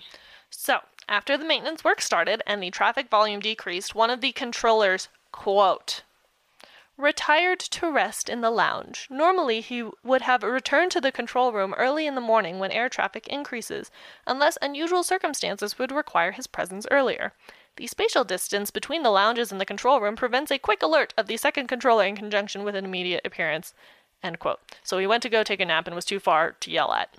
And this is actually a regulation that's actually controlled by management there. What? Yeah, management was aware of this practice yes, and it was okay with it. They were participating in it. Let me see. He literally went to go take a nap, and the room was too far away for Peter Nielsen to be like, "Hey, I need your help." So the rest part. So to be fair, they're at a facility very late at night, right? So Yeah. and traffic's going to be slow. Period. Yeah. But I understand taking a rest period, but taking a nap, it's actually it was part of their. that just seems so weird to me. So it's not even that bothers me so much as he opted to do it while maintenance was being done. And that was Yeah. never actually addressed in the report. But Especially since they didn't know what would happen due to the maintenance going on, you know? And it seems like investigators never faulted him, like that individual particularly, for making the choice, hey, maintenance is being done, maybe I should stay here. They never faulted him for making the opposite decision, which I feel the opposite of. I would have yelled at him, but that's just me. Well, and to be devil's advocate, right? He didn't know how that would affect the radar. He didn't know Yeah. the phones would be out. Because even the briefing that they didn't read didn't say that would happen, right? So, I mean, they had a small conversation, and I think only Peter had that conversation from what Nick said before, and I could be wrong, right? But he didn't understand The extent. of what would happen due to maintenance. Right. Right. However, is it great to have one person covering two screens, scrolling, like literally having to roll between the two in a wheelie chair, right? Right. Yeah. Because they're across from each other while having maintenance, while the phones aren't working. Probably not a great idea. Right. See, the guy that went to go take a nap, I feel like his mindset was, oh, well, you're only going to get 4 planes. Right. What- So And even... specifically, I can read to you what it says in the report here. Oh, okay. It says the controller, so this is a quote from the report. The controller on the second night shift retires to one of the lounges once traffic flow decreases. This is done in accordance with an internal arrangement between the controllers, which is known to and tolerated by the management. He usually reappears in the control room in the morning once traffic flow increases. As the lounges are beyond calling distance from the workstations, the controller has to be called by phone if he is needed at the workstation. Which he Phone. can't do because the phones aren't working. Yeah. So this is great. And you can't leave. It's not like Peter can just leave his station unattended. Nope. So this meant that the remaining controller, Peter, had 3 simultaneous roles. Radar planning controller, radar executive controller, and supervisor. Yep. You're super... Can I talk to your supervisor? I am the supervisor. Yeah, so that's actually up here, and it says specifically during the night shift, normally 2 controllers and 2 assistants work at Zurich Center. This number of staff members results from the staff members from the southern sector, whatever, systems, and finish work at 21. Normally, the controllers do 2 successive night shifts. In this system, the senior controller has also the assumed task of supervisor. So he was juggling between 3 roles at this point. Because at this point, he was also the most senior person, technically, there. Yeah. This, yes. This was a common practice at this facility to make night shifts more quote-unquote comfortable. Oh, get over it. They would trade off who was napping, basically. So, And okay. management was okay with it. To be fair, I'm an American. We work a lot. A lot Yeah. more than Europeans, turns out. Mostly. Shade. That's a lot of shade. That's a lot of international shade I just heard. Is it? Because really, we're workaholics. Yeah. And that's true. bad. Yeah. It's bad. I'm not saying that, That might be our shade on process us. is a good thing. Yeah. It might be shade on us. Because it seems weird to me that someone would just go take a nap in the middle of their shift. But It's pretty I mean, normal in maybe a lot of it's cultures, normal. actually. Yeah. Yeah. It's I normal mean- in Japanese culture. It's normal in a lot of cultures, actually. Spanish culture. But yeah, I think yeah, they have a name for that, and it's not just a nap. That's like a 6-hour, I'm off of work, screw this. I think though, if you're gonna have that happen, you should have 3 rotating shifts instead of 2, because then one person has a backup in place in case something happens. Like, what happens if Peter had a family emergency happen and he had to leave and he Right. couldn't call anybody, you know? Right. So theoretically, there were 2 assistants there as well, and actually one of them was nearby and was helping, but they don't have any ATC roles. They Yeah. don't know Right. how to do any air traffic control. They're just like stuff. They're just there. like kind of looking at the screens, going, "Oh, these 2 blips here are." Our Yeah. planes. Yeah, those are planes. Look at those. Yeah, exactly. They don't- That's basically what they're there for. It's not their job to interpret or give commands at all. They have no rule or anything there. Which, that's good, but I think there should be another controller there just in case. Like, what if Peter had to go to the bathroom? Oh yeah. Yeah. Well, You know what I mean? Theoretically, he could have asked that assistant to go get his coworker, bring him back, and then he could have gone to the bathroom. I would have been so upset. I'd be like, I have to pee now. Yeah. That would Sorry, be you. this got way off track. But I'm trying to say that I understand that. First of all, we live in different cultures, and this is weird to me because I'm an American and we're workaholics and we work all the time, and I would never be able to nap in the middle of a work day, right? But that doesn't mean that it wasn't weird. Yeah. Yeah. You know, but I still think that there should have been another person there, you know. Yes, Just in case. investigators address. Great. Now, as the 2 accident planes were approaching at exactly right angles, the controller was trying to get the A320 to Friedrichshafen at the adjacent desk, but was having difficulty using the phones because of maintenance. Thus, he neglected the impending collision, but also didn't know it because maintenance inhibited the Optical Short-Term Collision Alert, or STCA. Yeah. I don't know if there's actually like a word for that abbreviation, or it's just STCA. I'm sure there It's just STCA. Okay. Yeah. It's not like Sitka or something. No. Investigators also nitpicked his verbiage on the radio calls, saying that he should have said immediately instead of expedite, and given more precise calls of conflicting traffic. He also couldn't give the most immediate altitude information, however, because the radar was refreshing slower due to maintenance. So I'm assuming that means the radar wasn't spinning as fast. Yeah, I'll probably. get You'll into get it, okay. how all He's that our stuff. air Great. traffic control He's our guru. buddy. When we go into findings and recommendations, he's gonna help out because He's our air there's a traffic control lot buddy. I don't get. Yeah. Now, once he saw the Tupolev descending, he turned back to the A320, though he could still see the other 2 planes on the adjacent desk. He only needed to be at that desk for radio transmissions, but he wasn't focused on them the way that he should have been. By the time he turned back, the collision had already happened. Because he wasn't concentrating on the Tupolev earlier and was so focused on the A320, his directions and timing did not allow for sufficient vertical separation. Quote, "It is the BFU's opinion that the controller was not in a position to safely execute the transferred and additional assumed tasks." End quote.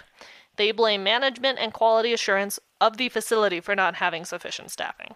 That Which- sounds about right. Yeah. Yes, which in the Mayday episode we watched, they actually had an interview with the spokesperson for the company. Sky Guide. It's for Sky Guide, and he said, he's like, and we have to take the fault for that. He's like, that's our fault. It is. We understand that. Great. He's like, there's no other way around that, which is good. At least they took the blame. Now, this is my little side blip and then I'll be done. Some pilots listening might be asking, well, why didn't TCAS issue a reversal? A reversal can be generated if a coordinated resolution advisory is contrary to TCAS command. Basically, you planned with ATC, we're going to do this instead of listening to TCAS.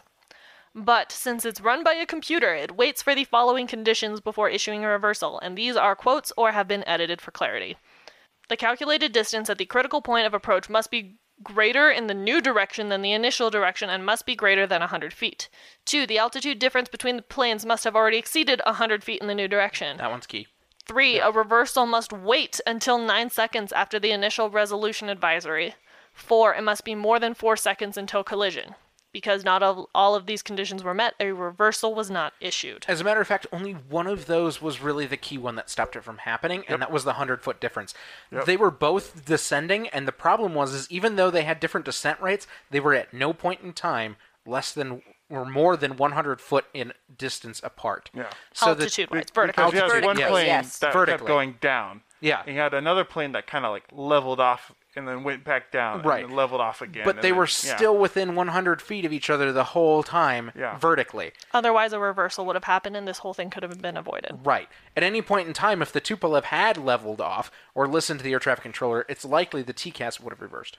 Yep. Break. Breakity break. Right. Another day is here, and you're ready for it. What to wear? Check. Breakfast, lunch, and dinner? Check. Planning for what's next and how to save for it? That's where Bank of America can help. For your financial to-dos, Bank of America has experts ready to help get you closer to your goals. Get started at one of our local financial centers or 24/7 in our mobile banking app. Find a location near you at bankofamerica.com/talktous. What would you like the power to do? Mobile banking requires downloading the app and is only available for select devices. Message and data rates may apply. Bank of America NA, member FDIC. And we're back. Hi, friends. Guess what? I get to cover findings Woo! I didn't have to do it. and causes and recommendations. So we're going to kind of flip through the first couple sections because it's like the first section has a bunch of bullet points about how the planes were certified. We know that. And It to talks- be fair, their findings are they're extensive. Very extensive. Yeah. This next one's about the accident, which we already know what happened. So I'm going to skip that Thanks. one too. Flight crews were certified, etc., etc. I'm going to skip that one. And then flight operations, like they were trained, blah, blah, blah, blah, blah. I'm going to skip that one too. So if you want to go into the report's on the website. It's always the first link under research. It's always our primary source. Please, please, please, if you want to like read through those on your own, feel free. But there's a lot of ones that have to do with air traffic control and the TCAS system that I thought were more important than those. So we're going to start with air traffic control, or ATC. The investigators found that the accident occurred over German territory. Obviously, it crashed in Überlingen. In accordance with a letter of agreement, LOA, ACC Zurich That's Zurich Center, where the air traffic controller worked. was responsible for the air traffic control in this area. Okay. The management of the Air Navigation Service Company had implemented a new safety policy dated the 23rd of October 2001. These principles show that a safety culture was to be evolved in which managers and employees were aware of their critical importance for safe operations. Organizational steps to implement these principles were also taken. The process to Real life. the new safety culture was, however, still underway. So, I'm sorry. I'm Yeah, they going don't to use preface Zs. this now. They don't use Z's in this report. They use S's instead. So Except I for might say, Zurich. yeah, I might say some things incorrectly because my disability, my learning disability would cause it to do so. So, sectorization work was carried out within ACC Zurich, so Zurich Center, in order to rearrange the control sectors in the night. I'm guessing on the night, from the 1st to the 2nd of July 2002. During this time, the radar system was operated in the fallback mode, and the separation minimum had been increased from 5 to 7 nautical miles. In doing so, the MV 9800 radar computer was not available to the controllers. Therefore, 1, no automatic correlation of the flight targets was possible, and 2, the optical STCA was not displayed anymore. And we talked about that. Yeah, that's the whole separation thing not working. It didn't have any minimum idea of how far apart airplanes were and when to give a warning. Yeah. Right. The direct zone connections with the adjacent ATC units were not available to the controller of the Zurich Center during the time from 9:23 to 9:34. Which is in Zulu time, so that's Zulu. actually an hour later. So it's actually 10:23 to 10:34. Yes, Yeah. which was just prior to the accident. An automatic changeover of incoming calls to the bypass system was not in existence because the phones weren't working. At 10:34, the first of a total of 4 calls, 3 calls from UAC Karlsruhe, and 1 call from Friedrichshafen. Friedrichshafen. Oh boy, German was registered. It's, by the way, it's So- very close to Überlingen. These by the way. calls had not been answered. So Karlsruhe was that other air traffic controller that says, hey, I can see this collision's going to happen, and I'm trying to call you. Ring, ring, ring. But couldn't. But you're not answering. Right, because their phones were down. Right. There were written directives concerning the accomplishment of work. However, they did not include explanations about the effects of the work would have on the availability of technical equipment. So they didn't know what was going on with the equipment. That was a weird way of writing that. Yeah, yes. it was a weird way of writing that. The Center of Competence, or the COC, did not know about the sectorization work.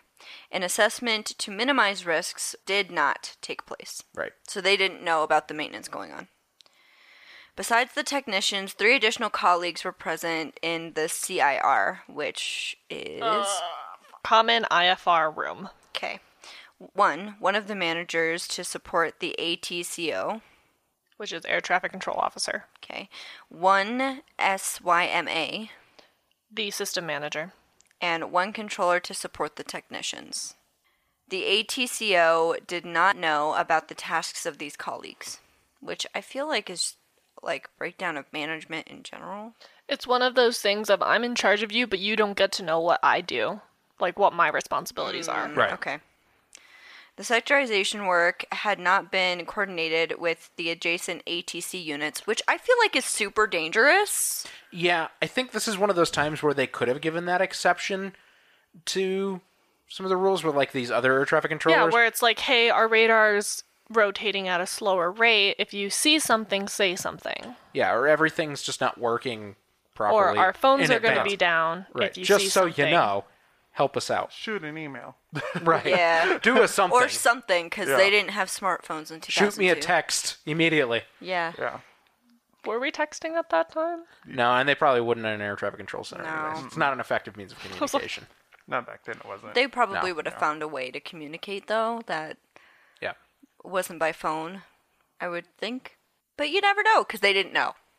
According to the duty schedule, 2 controllers were responsible for the control of the entire airspace of the Urich Center area during the night shift. They had to assume the tasks of radar planning, RP, radar executive, RE, and to a limited extent, also the functions of the supervisor, or the superior. I mean, same thing. Yeah, DL. same thing. But in any case, that means he was doing all of them. Yeah. Therefore, a continuous management of the different tasks was not ensured. An assessment to minimize risks during the night shift did not take place because one person was doing all 3 tasks. Right. The controllers were obliged to read the directives concerning the accomplishment of the system work, but they did not read them, so they didn't read the briefing. The supervisor, the DL, had merely given them general information about the work. So the supervisor didn't inform them about the work, but they also didn't read the briefing. So Right. Which didn't have much, so it didn't matter. yeah, it's not like it would have done much for them. No. 2 assistants were at the disposal of the controllers to support them with the routine and coordination tasks. However, they had no authorization to assume any air traffic control functions, which we talked about. They couldn't, like, take over for a flight or anything. After the air traffic flow had decreased, 1 controller retired to rest at about 10:15. And approximately 10 minutes later, 1 assistant retired to rest. So an assistant went away as well as a controller. Right. Normally, they would not return to the control room until early in the morning. So they'd take a long snoozy. Pretty much. Watch a movie, something. Yeah. It had been known to and tolerated by the management that the quality assurance of the Air Navigation Service Company for years that during the night, at periods of low traffic flow only, 1 controller performed all traffic control tasks, whereas the other controller had a rest. So the management knew what was going on. They didn't really care. And Right. they basically signed off on it, too. Yeah. They didn't just know about it, but they were okay with it. Which, again, I kind of understand to a certain degree. Both controllers were qualified and licensed in accordance with the regulations. Yep. The controller remaining in the control room, which was Peter Nielsen, was examined after the accident for medicine, drugs, and alcohol, which proceeded to a negative result. So he wasn't on anything when he was doing his job. Yeah, but he actually did, after this accident, end up in the hospital for mental... Yeah, I'll get into Stability. that later. Yeah. at the time of the accident, the controller had to control 3 airplanes, which was the 757, the Tupolev Tupolev. airplane, and then the Airbus A320 that he tried to transfer to the other air traffic control center. Right. The Airbus was controlled on a 119.920 megahertz frequency. And the other 2 airplanes were on a different frequency. Therefore, they could not hear each other, which resulted in simultaneous transmissions. For all flights, the control strips were available to the controller in time. From the control strips, the impending conflict situation, which was the 57 and the Tupolev, I don't know what I can't say. I think Tupolev. Tupolev was only recognizable in combination with the radar display. So basically, when air traffic controller gets handed the strips, he couldn't tell immediately from that they were on a collision course. You Right. could only tell that from the radar. Yep. Right. I skipped over that entire part. Because it kind of just makes sense. Yeah. The strips really had nothing to do with it anyways. No. Yeah. The controller was solely responsible for the entire ATC within the Zurich Center. For this, he had to fill 2 adjacent workstations with different frequencies and worked with 2 radar monitors in order to control flights in the upper airspace and the approach in the lower airspace to, Friedrichshafen. thank you, Friedrichshafen. Radar charts with different ranges were displayed on the monitors. The controller was not aware that in the fallback mode, the optical STCA was not available, which means the blinking lights and the things that tell him that there's a collision thing that's going Right. to happen didn't work. Weren't working. A collision thing? Are you just going to make fun of me? Impending collision? I am trying to make it so people understand what's happening. They okay? appreciate it. That's my job. Yeah. The system did not provide an automatic indication that the optical STCA was not available. So there was nothing to say that it wasn't available on the radar itself. Right. Just the fact that it just didn't work. It would be nice if there was some kind of warning. It was just like, Or like this a isn't light working. that wasn't on, or yeah. Yeah. We'll get into that in a Yeah. bit. I'm sure you will. During the last 5 minutes prior to the collision, the controller paid more attention to the Airbus A320 in approach to Friedrichshafen. Friedrichshafen. I'm so sorry. German. It's hard. But the bypass telephone system had temporarily a technical defect so that the necessary coordination with the other control area Friedrichshafen. could not take place by phone. Yeah. So the phones just weren't working. Yeah. At 10:33, the radar controller of UAC Karlsruhe was alerted by his STCA of the conflict situation. His attempts to warn the controller at the Zurich Center by phone were not successful as the telephone connection could not be established because the phones weren't working. Right. The controller did not notice the imminent separation infringement in time. He instructed the Tupolev crew at 10:34, which is like 43 seconds prior to the collision, to descend to flight level 350, which was too late to ensure the required separation from the Boeing 757. The phraseology used did not correspond with the urgency of the situation. So he didn't. He said expedite and not immediately. And he also, didn't make sure that they were free of each other before he left his screen to go to the other one. Mm-hmm. Which I think he thought... By telling the one, everything would be fine. Yeah, because he assumed that one of them would just continue on their course and the other one would go down and it would be fine. But he didn't hear the transmission from the other plane, and because he didn't stay on his radar enough, he didn't realize that essentially... Well, and That's workload related. he couldn't mostly. see real-time altitudes. Right, because the radar was running slow, too. So and this everything is was working 2002. against him. Yeah. It's, as we always talk about, it was a combination of things that caused this to happen. It wasn't just one thing. A perfect storm, if you will. It was a lot of a perfect storm this Yeah. time. And honestly, this storm starts off just by their flight plan, both being cleared at 36,000. Yeah. That's heading, right. Just if you look at a map and just the routes of each aircraft, Yeah. those paths cross Oh, yeah. one way or the other. Yes. And just depending on when one leaves and when the other leaves, that's the only thing stopping those planes from, Right. Colliding? Absolutely. Yeah. Crashing? Yeah. You could say a collision? Yes. Probably in the midair. Yeah. Of the mid-air Not on the variety. Oh, boy. We're just making not light, but we're trying to not be bogged down in depression We're trying to be more humorous. in a very dark situation. Yeah. A lot of children died, friends. When we What were was it, watching 29 of It's- them?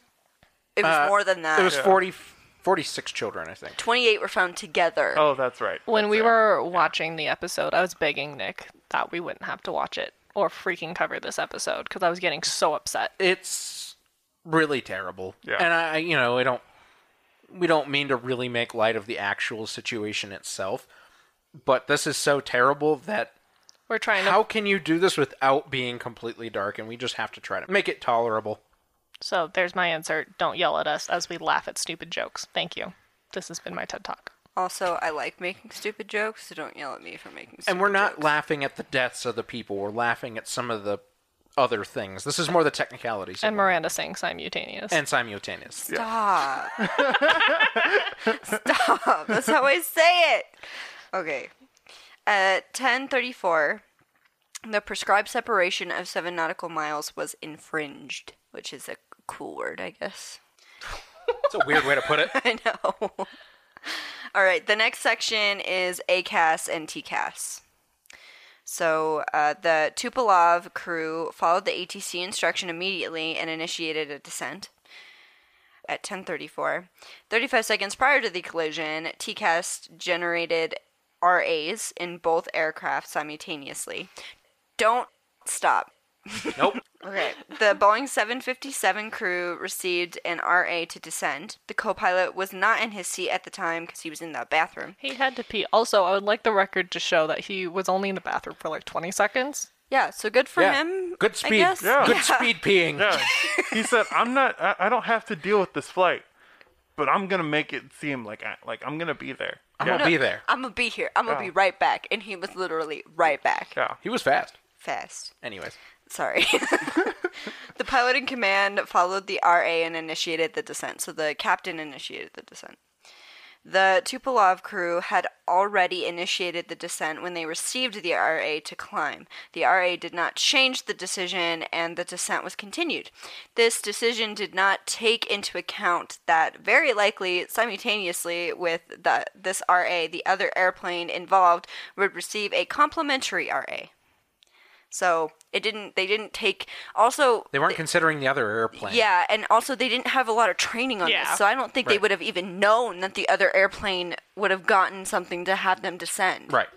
Well, also considering that based on how investigators worded that their training went of sitting in a cockpit on the ground, it's like, here's how TCAS works. 5 minutes later, okay, you can go now. Yeah. That doesn't give you very much It all practical just seems training. so hairy to me. Whereas if you're in a simulator, Different and story. you can simulate a plane coming at you. You can hear TCAS give you the calls, and at that point, an instructor can say, "Okay, you see how it's saying descend? It's telling the other plane to ascend." Right. So you have that Because they juxtaposition. talk to each other. That's how it works. Whereas if you're going through a 5-minute on the ground in a dead cockpit training, It doesn't work. Well, and you could even be told the same thing, but because you're not experiencing it, it's not going to stick. Well, and we Right. also talk about a lot on this podcast that you need to train enough to where if you get in a situation where you're in a really, really, really dangerous... It's instinctive. It's instinctive. You do it automatically because you're trained to do so. Right. And unless you talk with ATC, which is fine, right? There's ways to make sure that if you do talk with ATC and you change whatever you're going to do that's separate from TCAS, that you're talking to an actual person, so it kind of like jars you out of the immediate let's follow TCAS, you know what I mean? And they didn't have that because their training was not good enough. Yeah, Right. that's like a little mini accident. It was a GA aircraft that happened, and what happened was a Cirrus pilot, and and A Cirrus pilot, you That say? explains everything right there. yeah, exactly. They said, "Oh, spin recovery." Well, they took a plane out. They didn't really they're still getting checked out in the plane, and they got into a spin, and Did they pull the freaking parachute? they tried to pull the chute, but they were in a 152. Oh. They were in the wrong plane. So yeah, There's no story shoot to short, 152. Yeah, I mean they were only a couple hundred feet off the ground. Like it was Doesn't matter. Yeah, it was a slip to final, and Oh, yeah. So that's Yikes. ugly. yeah, And that's just poking fun at Cirrus pilots, by the way. To be clear, I worked in a Cirrus training center. yeah. Also, to be clear, we know one of our listeners is training in a Cirrus. Yes, that's why I specifically brought up we're just poking fun. Because we know one of you is a Cirrus pilot. Someday we will talk with Brendan in a post episode about Cirrus pilots and all the jokes about Cirrus pilots. Pretty sure we have. I have plenty. They're pretty funny. Yeah. Okay. Sorry to we know the one listener is training in a Cirrus aircraft. There's a Which, stereotype. cool. Good for you. Yeah, But yeah, Cirrus are fun, but They're it's just amazing that one airplanes. thing where they're like, "Hey, this plane can't recover from a spin, so we're not going to teach you it. you're just going to pull the chute. Yeah, just pull the chute if you ever get into a spin." There is a stereotype, and we are poking fun, and you deserve it. But yeah, it's just like that same principle though. It's Yes. Yeah. yeah, they were trained for something completely different. Right. And yeah, so they And used what so they were they- trained for, and that's and they didn't use what they were told to use Yeah. because that's not what they trained for, right? So yeah, the co-pilot of the Topanov Tupolev. Tupolev, I'm sorry, I was so good up till that point. Tupolev questioned the continuation of the descent twice. So he was like, "Yo, assist, ascend," and they were like, "Shut up." They didn't do that, but I like to think that's what happened. I like the next sentence, Yeah, But me too. He could not gain anybody's ear. meaning nobody just was ignored listening to him, him. yeah. They were all like just ignoring They were him. like, "What is this guy? What are you doing? What Why a- are you even here?" What a way to It phrase says that. climb. But despite all that, everyone died. What a way to phrase that. It's just weird. It's I've seen it in novels. yeah, but not in a report. I don't know. It's It's a really in- informal they were- way of saying it to they me. were Was this- trying to give it a little bit of flavor. Was this translated? Yes. Yes. A comment that TCAS was priority over ATC did not come from any of the crew members. Why? Because they were trained one time that was the case. The Boeing 757 crew reported 23 seconds after the RA, the TCAS descent, to Zurich Center. The co-pilot had taken his seat. Yes, it says had taken his seat again at the time, and the frequency was free. According to his statement, the controller did not notice the message from the Boeing 757 crew. The first part of the message was incomprehensible due to the simultaneous transmission of both crew members. I'm guessing of both flights is what they meant to say there. The second part collided with a message at the adjacent workstation, RE transmission with the Airbus A320. So Actually, they do mean both crew members, because both crew members talked at the because same they talked time. at the same time. Yes, for the first half of the message, and then the Yeah. second half of the message was stepped on by somebody not in the cockpit. Once the controller noticed that the Tupolev Tupolev, yeah. had initiated the descent, he again turned to the A320, whose crew had already called him twice. He did not continue to observe the developing situation, which is why I think he shouldn't be involved with landing traffic Yeah. as well as other traffic, because what if something like this happens again and you're also trying to land a plane? Right. It's too much going on at the same time. An automatic downlink integrated into TCAS equipment carrying information about issued RAs to the respective ATC units has not been introduced worldwide yet. It was determined that with the prescribed reports via radio delays and loss of information may occur. So basically what that's saying is there's no way for air traffic control to know what each TCAS in each plane has said. Which Right. makes sense. I mean, Yeah. that's a lot of information for 2002. You know what I mean? It's too technologically advanced. Overload, if you will. The ACAS/TCAS related international regulations and national procedures valid on the day of the accident were not sufficiently clear or incomplete and misleading and did not fully correspond to the system philosophy. So the ICAO was not doing a really good job of regulating TCAS. In the Mayday episode, they spoke of several near misses. Like one happened near Japan where there was a near miss where like the planes filled up each other's entire windshields. They were flying right like head on towards each other and they narrowly missed each other because one had followed TCAS. And the other didn't. Yeah. But ICAO didn't do anything. And then it happened another 4 times in Europe. Yeah, but they didn't collide with each other. Like, this is Until the this. accident Yeah. that caused it to go, oh, wait, so maybe we should do something about this. Right. So I they got more on that. Yes. There's a lot of that this episode. in the Mayday episode, they specifically mentioned that the only regulatory body that had fully regulated TCAS was the FAA. Yep. Yeah, because Yep. the United States, especially around this time, was trying to get... Well, this is post 9/11. yeah, this is post- right? I mean, trying to make sure that accidents don't happen. For one- I think at this point we were pretty tired of things colliding into each other. Yeah, makes Yeah. sense. 2, most of the collisions that have happened up to this point had happened in the United States. Yeah. Yeah. So We the still have several very three key of the ones. ones we've talked about. Yes. So- were and here. there's still some very key ones we haven't even talked about yet. Right. So when the FAA is like, hey, we have this thing now, let's make sure it frickin' works and everyone knows how to frickin' use it. Whereas, And make sure that there's a regulation that says you listen to TCAS unless Yeah. you're instructed otherwise by an ATC personnel. whereas the rest of the world's like, it hasn't really happened to us yet. We're fine. You should never do that. We've talked about that multiple times. So Yeah. there's my spiel on that. This small TED Talk, which there are many of in Oh, this episode. I should mention what the ICAO stands for our new listeners. The International Civil Aviation Organization. ICAO, there you go. Or as And then they you also have the International Air Transport Association, IATA. the IATA. For anyone who's new I- here. Well, in the Mayday episode, they said ICAO. Yeah, ICAO Yeah. for ICAO.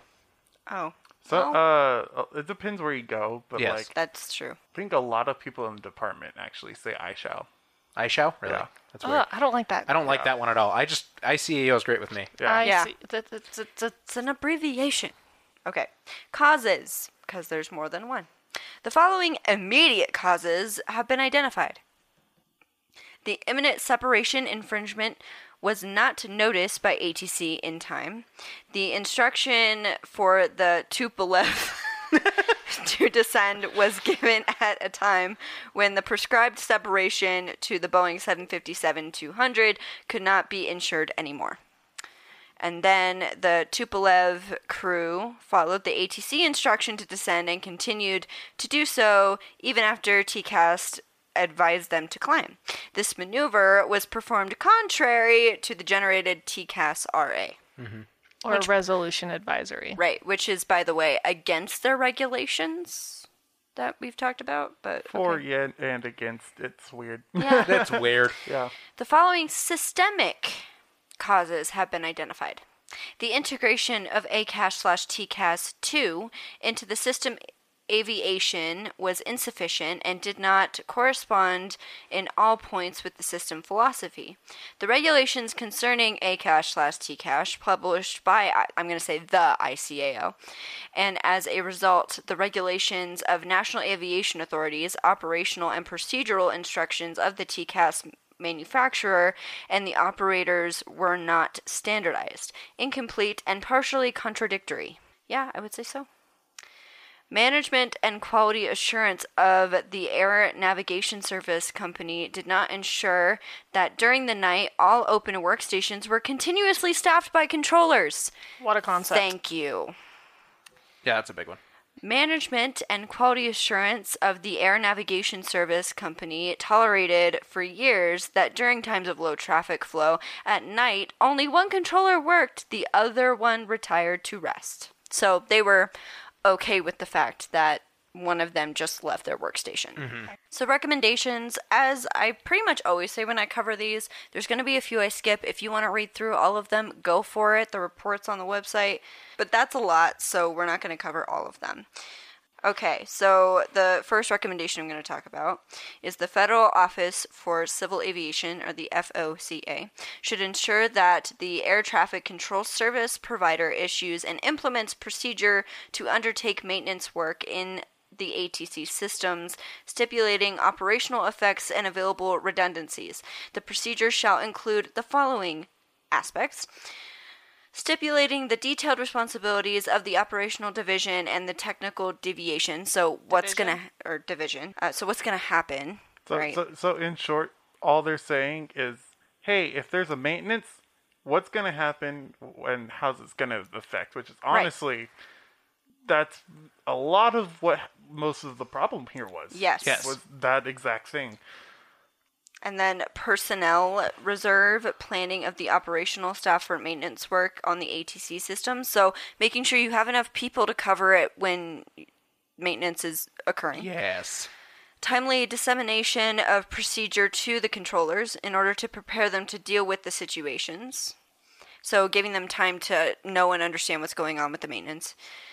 Establish and implement the checklist for the maintenance as well as operational staff when maintenance work on the ATC systems is undertaken to enhance the safety net or network. And then selection of the best possible time from operational aspects for the maintenance work on the ATC systems to occur. So maybe there was a more dead hour that they could have done maintenance. Yeah, where they have like pretty much no traffic, where this would not have been a problem. Like 2 a.m. Yeah. So the next one I'm going to paraphrase because reading through all of these is extra. The next one is basically about personnel and a minimum number of people in air traffic control, specifically for Zurich control. And how they said that there's at least 2 controllers on active duty at all times, at least 2 controllers to manage en route sectors, RP, so the radar planner, and the radar executive, or the RE. So making sure that if they need to call other areas to hand off flights, that they're able to do so, which was not the case here because the phones were out.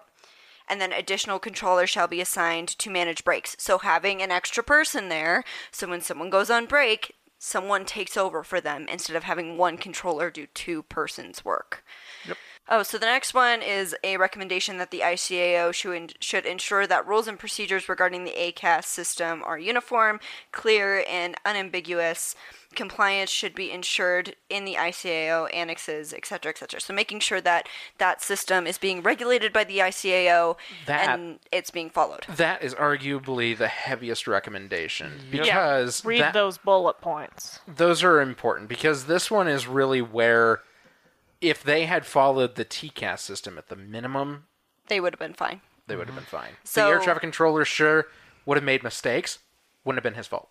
Yeah, so in the event of an ACAS resolution advisory, or an RA, to alter the flight path, pilots shall respond immediately and maneuver as indicated, unless doing so would jeopardize the safety of the airplane, and never maneuver in the opposite sense of the RA, nor maintain a vertical rate in the opposite sense of the RA.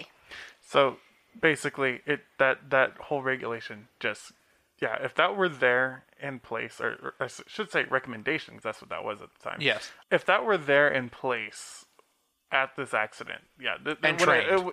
And trained, it wouldn't have been an accident at Right. all, because that's exactly what they did. You had one plane that was following it, and the other plane that said, "No, I'm not going to follow it. Yeah, air traffic do control the exact opposite." told me something else. Honestly, if the other plane had stayed even at the same altitude, it just didn't do anything. Right. That would have been fine. Exactly. Yeah, you're right. The next safety recommendation is basically just saying that the ICAO should ensure that there's a high level of acceptance and confidence in pilots and staff with the ACAS system, and also providing and implementing education and training on the system so that pilots understand and know how it works, and that they have simulator training and stuff like that, which is important, right? Because you want to make sure you have enough training that if this happens, because obviously it did, that your pilots understand and know what's going on. So the next one is basically to make sure that ICAO improve requirements and things so that communications aren't completely stepped on and not heard, and that there should be some sort of thing where someone says something back so you know that, oh, they heard me, they understood my transmission.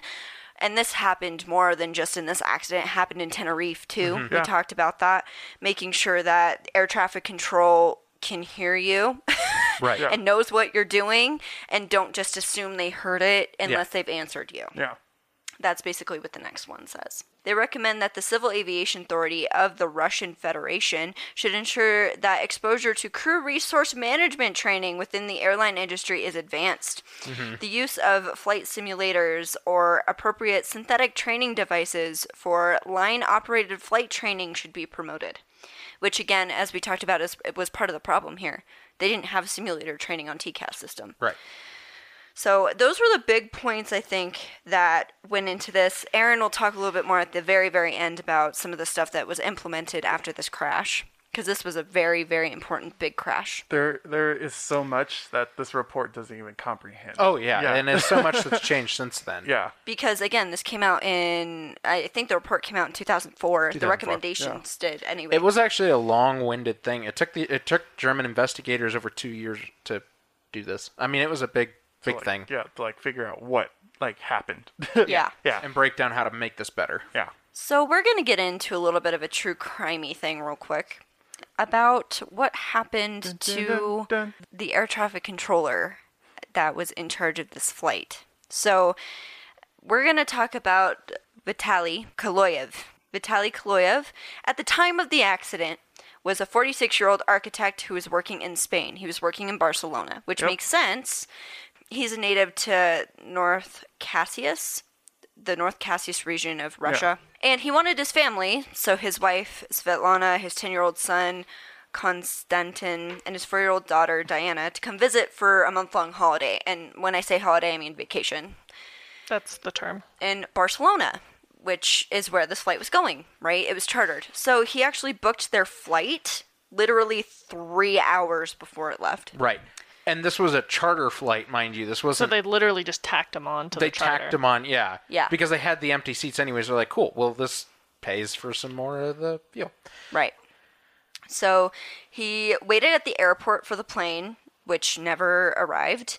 When he found out what had happened, he immediately went to the crash site. Investigators let him.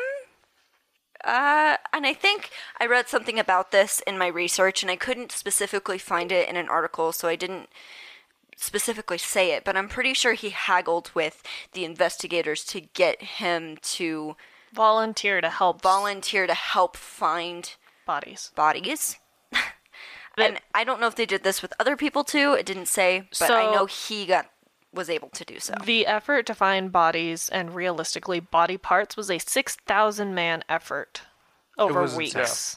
Which makes sense because it was the wreckage was strewn over a specific area. And it was an explosion, so... And, yeah. I mean, having one slip through the cracks of 6,000... Yeah. It's not... hard to track when you're trying to get this all done quickly. It's hard. Yeah. It's hard to say, no, you're obviously a family member, we're not letting you in, versus, no, we need the manpower, come help us. Yeah.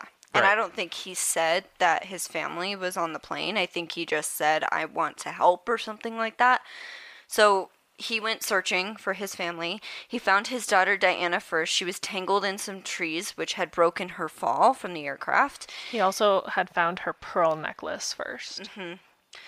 From the Sydney Morning Herald, quote, I found my daughter Diana 3 kilometers from where the plane hit the ground. I recognized her immediately. My daughter fell to the ground like an angel. Her body wasn't damaged at all, end quote. Yeah, she was actually pretty well intact. Yeah, she was not badly hurt. No. Physically. I mean, she did die, but she... Impact forces suck. Yeah. But it looked like nothing had happened to her. Well, and she probably was unconscious for so long due to vertical forces, she might have died from lack of blood flow to the brain. Yeah. Yeah. Also, more than likely.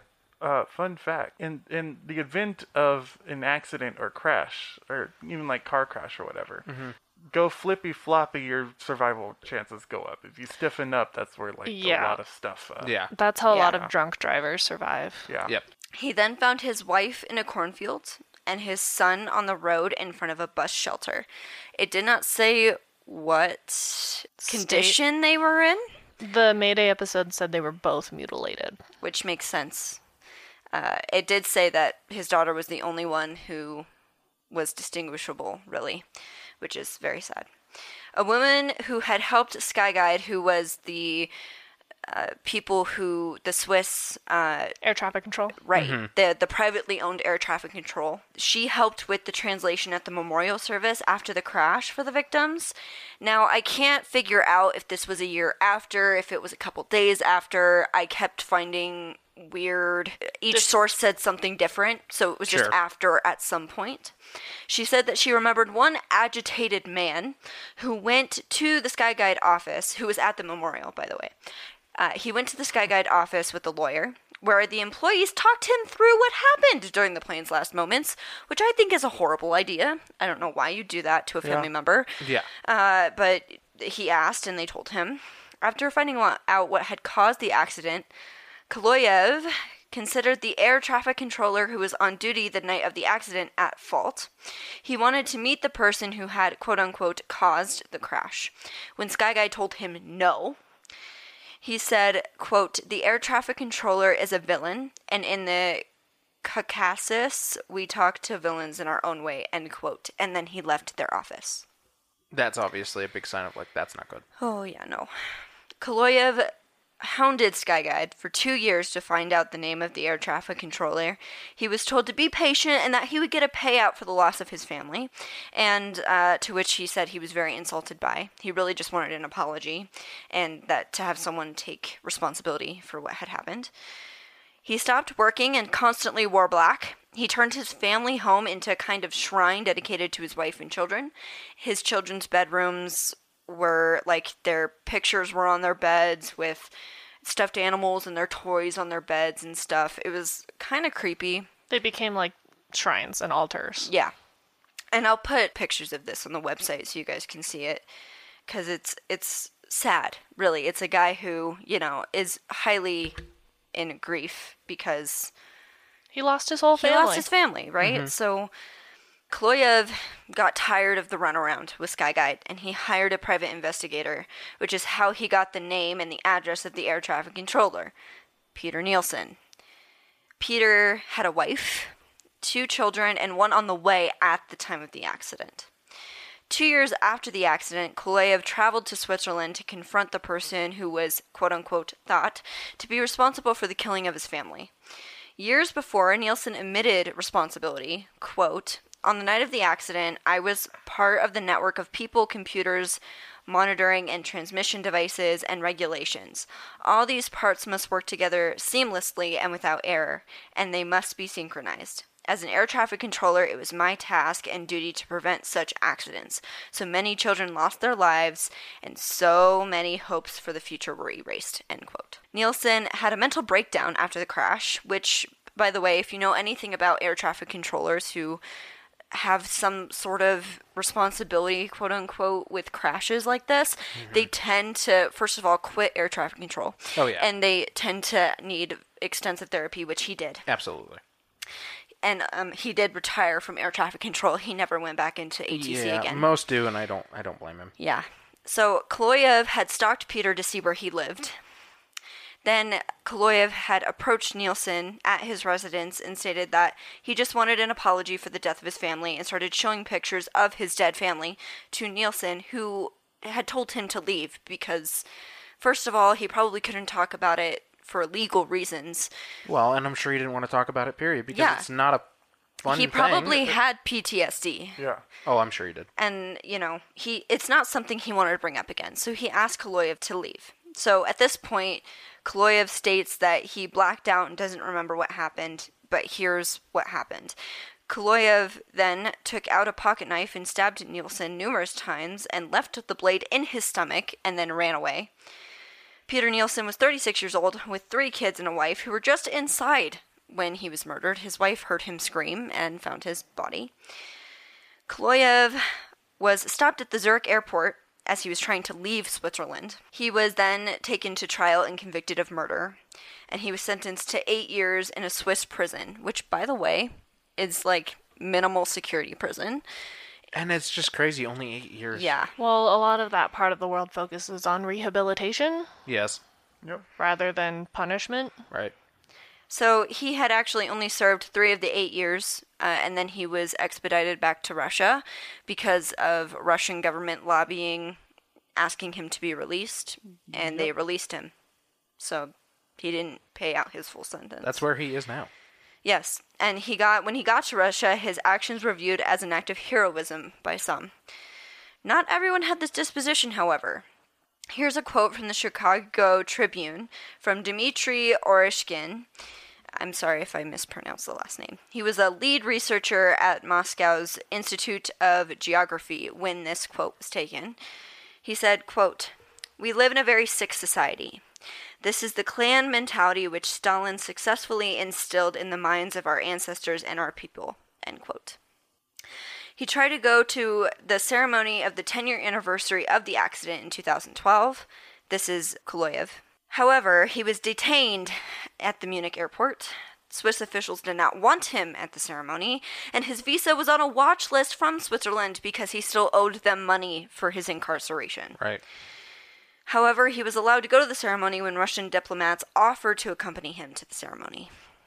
Which, it's so weird to me that the Russian government just keeps coming to people's aids like that. Like, I don't know, he's a criminal, he killed somebody, maybe not give him diplomatic immunity by showing that not saying that he shouldn't be able to go to a ceremony where he can mourn his family, but not to get him out of situations like this, because he did commit murder. We also don't know that much about Russian culture. That's true. And I'm sure this is part of Russian culture, because it's not American culture.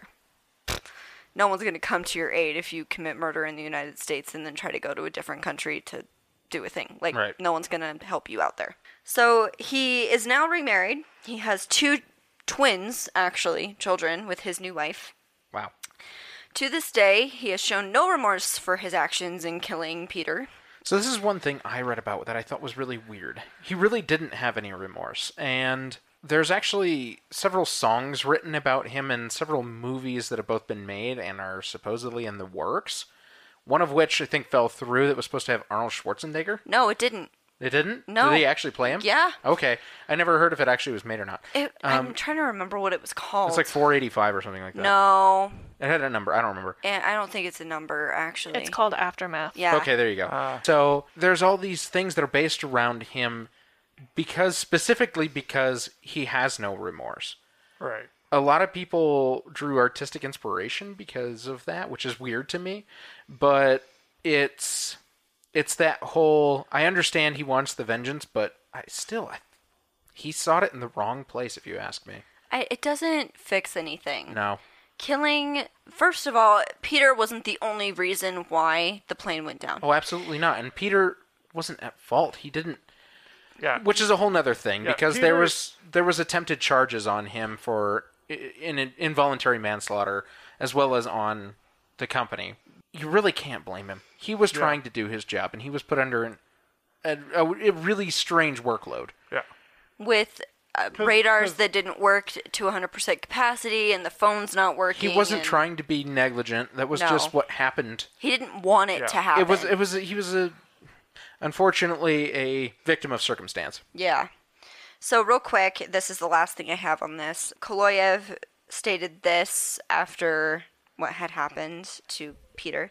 He said, quote, "He was an idiot, and that's why he paid for it with his life. If he had been smarter, it wouldn't have been like this. If he invited me into the house, the conversation would have happened in softer tones, and the tragedy might not have happened," end quote. There's still no justification for murder. I'm sorry. There's not. And to be I don't fair, care who you are or what they did. There's no justification. To be for fair, murder. he did say he blacked out, but my inclination is if you black out because of that much rage, you really shouldn't be confronting the person Right. who you consider to be the cause of your family's death. Right. That's just not healthy. And getting an apology from him, it really wasn't his fault. Right, and it's not gonna... I mean, I'm sorry. It's not gonna solve anything It's not going to bring your family back. No. That's a rough one. It's terrible. It's a tragedy, and that part of the story is really rough, too, because that's not something you wish on anybody, and it just is amazing that he still has no remorse, and he still feels that way. It's weird to me. That's all very weird to me. I can't imagine. But, I mean, I can't imagine losing your entire family. In it a all plane sucks. crash, yeah. Yeah, so, like I said, involuntary manslaughter charges were brought against Peter as well as Sky Guide, and I think they managed to keep Peter from getting actually charged with it, but Sky Guide did take the fall for some of it. They specifically targeted 8 employees, and 4 of them took on some of the blame, but then 4 did not. Yeah. They managed to kind of Mitigate. they mitigated the problem, and Sky Guide was like, yes, we screwed up. This was our fault. So, they tried to pin it on the German government too, which was really interesting because they blamed the German government for negligence. But in the end, all of this was they settled on some money for the families. It wasn't what all the families wanted, but it is what they got, and it was unfortunate. Yeah. All right, Aaron, you want to wrap everything up? Yeah, so just to touch on the murder, actually, and it's not said anywhere, but the reason I think that a lot of people said, well, that they thought this was an act of heroism was because, Kloyev's family was not the only Russian family on that planet. Oh no, at all. It wasn't. No, by far. He was greeted by many people when he got back to Russia that said, "Thank you for doing this for our country." Because a lot of people thought it was the air traffic controller's fault. Yeah, because, when, you go through such, a traumatic thing like that, the 5 stages of grief is real. I've been through it. Oh, yeah, yeah. Many people have. And when you get to that anger spot, you're, looking for anything to blame. And you're literally searching for something. Of course. And when they found that, the one thing that we can relate to that, we took into our own hands, well, we being Kloyev, it's like, finally, I can relax. The deed is done. Right, but but it's still not like a means it's not of grounds, right though. But it's just I could see how the process happened. Yes, So going into a lot of the things, we kept talking about. This is the biggest one, and there's a reason this is big because this problem has been fixed. Yes, a lot. Radar fallback mode. Ah, yes. So typically back then, the radars when they spin, they have a beam and that blips out, and that's why the faster they spin, the more accurate radars are. And the more, reliable, it's not like a refresh, but it kind of is. It's almost like a frame rate. Yeah, exactly. You're getting more frames of what's happening per second. But in fallback mode back then, it was very inefficient. At 100% speed, and even still, radar back then was not up to par to where it is today. Right. 100% speed, 36,000 feet, the controller in fallback mode probably saw that same altitude, even though they had already started descending. Right, they couldn't tell that they actually weren't. Yeah. The thing is, he probably saw them at the same altitude for probably a good 30 seconds. Oh, yeah. At least, before he even noticed one of them started descending. And that's just one revolution. That's the same place, moved here, quarter inch up the screen, if that, and going, oh, okay, this doesn't look like a conflict, because, especially if he's switching back and forth, how much the planes are moving is very insignificant. Yes. Unless he is seeing it in real time, which honestly is one of the big things that came out of this crash was, we need to make radar faster and more reliable. Yeah. And actually here in Colorado, CDOT has been doing a wonderful job. They're out there. CDOT Aviation, it's a whole branch. Colorado Department of Transportation. Yes. The aviation branch. They have been putting radar dishes everywhere. Yeah. Because center on ground can only see so much, and most of it's blocked by the Rockies. Right. And so what they're trying to do now in this project is they're going, hey, any remote place in the mountains, we're going to put a radar dish on top of that mountain. Right. Because now we're going to be able to have, and they're going to sync it with Denver Center, whichever center controls that radar. That way, all the information comes back correct. And this is one of those accidents where that had a huge effect, because even still, him going between two screens, if everything was working, that still would have been would have been tough still. It would have been tough because he's still seeing those blips move, just boop and then boop. Right. And it then doesn't tell him much. It doesn't tell him much. It doesn't give you. That's the other thing is a lot of blips these days don't give you headings. They have trails, and you just have to kind of like follow Guide based on that. Guide based on where the trail is going. And then once you start talking to a plane, another problem here was, the controller only talked to the Tupolev. Yes, thank you. Yes, the Tupolev, not the 757. Yeah, the Tupolev plane, and not the 757. Where if he was talking to that 757, he still kind of, that would have been, 4 planes he's talking to on top of, hey, this radar is not, it's not working properly. It is not working properly, and even if it was, it still wasn't working, like, going between 2 screens. It is not good to do that at all. Right. That's just so much delayed information, and when you switch from a screen, you delay that information even more. That's mainly where a lot of these human factors come from, is where, and like I said, he was trying his best. Like, he's astounded that was even happening.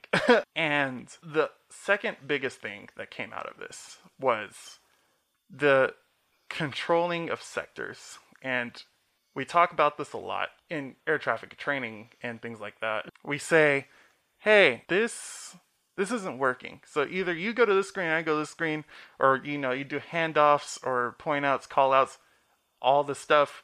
CRM in ATC increased a lot as well. Yeah. And that's the one thing that, like, this accident doesn't really cover, is how much it increased, because now we're at a point we have reliable technology, and the CRM can back up that technology.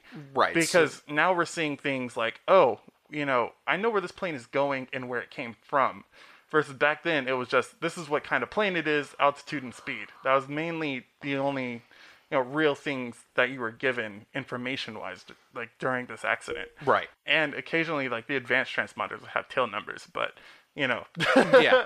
Usually that stuff would either be punched in, or you have your slots and everything too. So that was, like, one of, like, the major things now, is that air traffic controllers are no longer able to look at someone else's screen. Especially if you're doing radar stuff like TRACON and the TRACON facilities. Right. You've got yours. You and have that's it. your screen, and you say, hey, I am transferring him to you. Or you say, hey, that guy's getting ready to go into your airspace, but he's, not going to stay there. You still have your screen.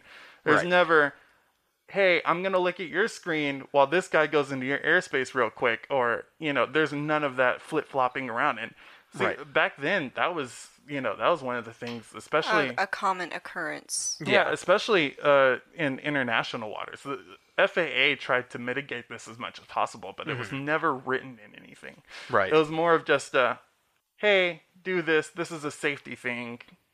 You don't, have to follow it necessarily, but now it's, hey, for every screen there is in a radar facility, there should be one person. There's a person. There is a person at each screen now. And Yeah. if you're going to have breaks, a third person has to be there Exactly. to cover that person. Exactly. Which, that makes sense, because then, there's no delays, everyone understands what's going on, and then there's no difference in controllers when aircraft are coming in and out of airspace. There's no and blurring things. of responsibilities. Right. Exactly. And, one thing that they don't really talk about was that transition period, because people were like, Right. oh, I used to be able to do this, I used to be able to do that.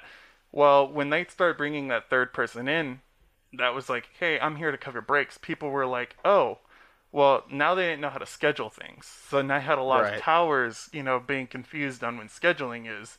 And you had towers randomly shutting down because of, this law Yeah. that they had in place. But they got over it pretty quick. They, like, within a month, they were like, Right. oh, okay, we can do this. Yeah. Well, and then the last and really big thing, the other big thing that changed is TCAS and the way TCAS is Yes. used. So regulating TCAS to the point where the ICO said, look, TCAS is primary. Yeah. If it tells you to do something, you do that. Yeah. There's little room for changing that decision. If an air traffic controller tells you something, keep following the TCAS because the other airplane is doing so. Exactly. And it's going to be faster at telling you what to do than an air traffic controller is. That's just the truth. And that was the other thing that we didn't touch on, was the fact that, like I said, that controller probably saw them at the same altitude which is why he said, hey, you descend. Right. Instead of telling the other plane, 757, to descend, he said, oh, well, on my screen, they look pretty close to each other, because even still, radar only gives you to the closest 100 feet. Right. It doesn't give you a 50 or anything like that. So yeah, he was still saying, oh, hey, yeah, they're somewhat close. I'm going to have him descend and this guy climb, but couldn't talk to the other guy. Right. Well, and shortly thereafter, the TCAS-2 system was developed, and the TCAS-2 system is far more accurate, and it can, instead of doing that 100-foot difference that caused the TCAS system to keep telling them to do what they were doing rather than reverse, that's now changed too, because the TCAS-2 system is so much more accurate. Yeah, and it's more, it adapts faster. It does. That was like one of the things that was a good change of TCAS was TCAS-2, when it said, hey, now we don't have to wait that 9 seconds. Or now it's like, if something happens and it switches, it's going to tell you what to do, to a point where on your VSI, it will have a bar, and you just follow that bar along, and you'll be perfectly fine. Yep. Yeah. You just follow that indication. Well, and the TCAS now is built into a lot of the glass cockpits we have in airplanes now, which really at the time were not new, but newer. Yeah. And now that it's all basically becoming standard in all the brand new airplanes, it's really built into there where you can see traffic at a much greater distance, at a much higher... And the thing is, like, what they don't tell you about TCAS, it has the extent of an ADS-B, it's just toned down. Yeah. Because... They have a TCAS like fail test kind of thing where it basically gets over flooded with information, and it won't call it out, but you'll see it on the screen. It'll be like, oh, there's a Cessna under me, right? Like 10,000 feet or something, and it'll be like, oh, well, at least it's there. Yeah. It won't say anything, but it'll pick them up. And the other thing that I really wanted to talk about was, what's it called? The 2-minute warning system. Oh, STCA? STCA. That's the better one. That's the one I was going to say. I was going to say, this doesn't sound like it. I was like, they're the same letters, and in my mind, I could not get TCAS out of my head. So the STCA, just for clarification, is the short-term conflict alert. Yes. So that system actually now has that alert now, where it says, hey, I've stopped working. Right. It actually pings and says, hey, I'm off. Yeah. It actually pings. Or it says, hey, I'm not in operation right now. Yeah. Just so you know. So there's that. And in radar fallback mode, it kind of like when a master caution goes off in cockpit where everything highlights in red. The same thing will happen in the air traffic control facility, except it has a whole screen on just systems and how their status, and that's mainly a lot what the supervisor does. The supervisor, they're there for actually supervising, make sure everything's going in order, but they're also there to look at that screen and they say, hey, this isn't working, and if it suddenly goes out, that's, they're there. It usually doesn't. Usually something happens, like a power failure or something. That's, you'll know. But, yeah, in the event that goes out, now we're at a point to, not only does it have the lights on there that says, hey, you have a conflict somewhere, but the actual blips of the icons will change colors. Right. So yeah, points them out. Yeah, on a black and white, they'll start flashing, but a lot of systems still, especially radar facilities, still use the green screen. Right. And it'll flip the green blip to a red one, or vice versa. Yeah. And you'll know it's very visual when something bad's about to happen, because you'll have bells and whistles going off. It's one of those things where you don't really think about it. Absolutely. Yeah, now we have our own quote-unquote TCAS, but since it's still on a radar, the actual TCAS is now better preferred, because we say, oh, here's a conflict, and then we'll notify, usually, a good controller will say, oh, here's a conflict. I'm going to either divert the planes. That's usually what happens. Is a diversion. Yeah, it's usually a heading change rather than an altitude change. Rather than an altitude change, especially depending on where the routes are going. If it's a short hop from, BJC to DIA or something like that. Short hops like that, they'll just say change altitude, because that's a short hop. Right. Well, and a lot of the times, too, you can assume they're going to rely on the TCAS system, but just in case, I know air traffic controllers will still, like, feed traffic at your, 6 o'clock or at your 4 o'clock and 3 miles. And that was one of the practices that we actually got to learn was, instead, like, try and look for alternate ways of diverting people off. Like, a diversion is either a first come or last come, and you have to figure out which is which. If they're close, altitude change. One climb, one descend. Or listen to TCAS. Or usually, if it gets to the point where TCAS has come on, ATC has already failed you. Right. Yeah, exactly. So that's mainly like one of the big takeaways here was TCAS is literally an emergency system, whereas ATC is there to say, oh, you guys are still 20 miles apart, but just in case, here you go. Yeah, exactly. So, yeah. All right. Okay, good. Yeah, we are going to do like a very, very quick post episode because it's getting late. Although I don't have to be anywhere. You don't have to be anywhere. He don't have to go be to anywhere. bed. I do have to You be do have to be I do have to be somewhere. You guys can leave. I can talk with Nick for a while Yeah. Okay. if need be. Well, fair. that was the Uberlingen midair collision. This is a big one, and I know it was a big Thank you one. for the extra. You're welcome. For the extra long episode. Hey, you know what? Our extra long episodes perform really, really well. They do. So, you're welcome. We'll probably if shit anybody, this one. If you guys need a road trip anytime soon, Yeah. or a really long flight across the world, Rona times Don't pending. do that. Yeah. But thank you so much for listening, as always. Again, this month is your first aviation experience stories for our Aviation Stories of the Month episode. Submit those on the website. Submit your questions. We do have a listener question. We have seen it. We will get to it next week because this week was a lot of research. Well, and this is a long episode as it is anyway. So. Yeah, so we didn't have time to cover it this week, but Probably we better will we don't cover plug it that. next week. We have received it. We have seen it. We will get to it next week. And then thanks, Aaron, for being on. Of course. Thanks. You should submit your first flight stuff. Shut Or up. first aviation Yeah. stories or whatever. Oh, yeah. Some first experience. We have a submission on our submission page on our website. Okay, gotcha. Just write a story, something about your first experience in aviation. Something so that the one person who submits 4 stories a month isn't the only one anymore. Oh, okay, yeah. I'll Yeah. put something out there. All right, it's on the website. You'll be able to find it. Yeah, I'll talk about my 5 hours in a Cirrus. Sweet. I'll talk about my simulator time. Yeah. My real simulator time. Yeah. Okay. Okay. So thank you so much for listening. Stay safe. Stay healthy. Please Wear a mask. Wear a mask. Be Aaron safe. wore a mask this whole episode. Yeah, He he did. did. Sorry Thanks. if I was a little quiet. That's okay. No, it's all good. That's all right. We can always boost you up. Thanks again, and we'll catch you all next week. Keep your speed up. Please like and follow us on Facebook and Instagram at Hard Landings Podcast and on Twitter at Hard Landings Pod. Subscribe and leave a 5-star review on the platform you are using to listen. If you would like to see photos and sources for this episode, please visit us at hardlandingspodcast.com, where you can also leave us feedback and ask questions. This episode was researched and written by all 3 of us. Our theme song was written by Miranda and performed by all 3 of us, plus Leo. And our logo is by Naomi from Not a Monster, Not a Boogeyman. Thanks for listening. Catch you next time.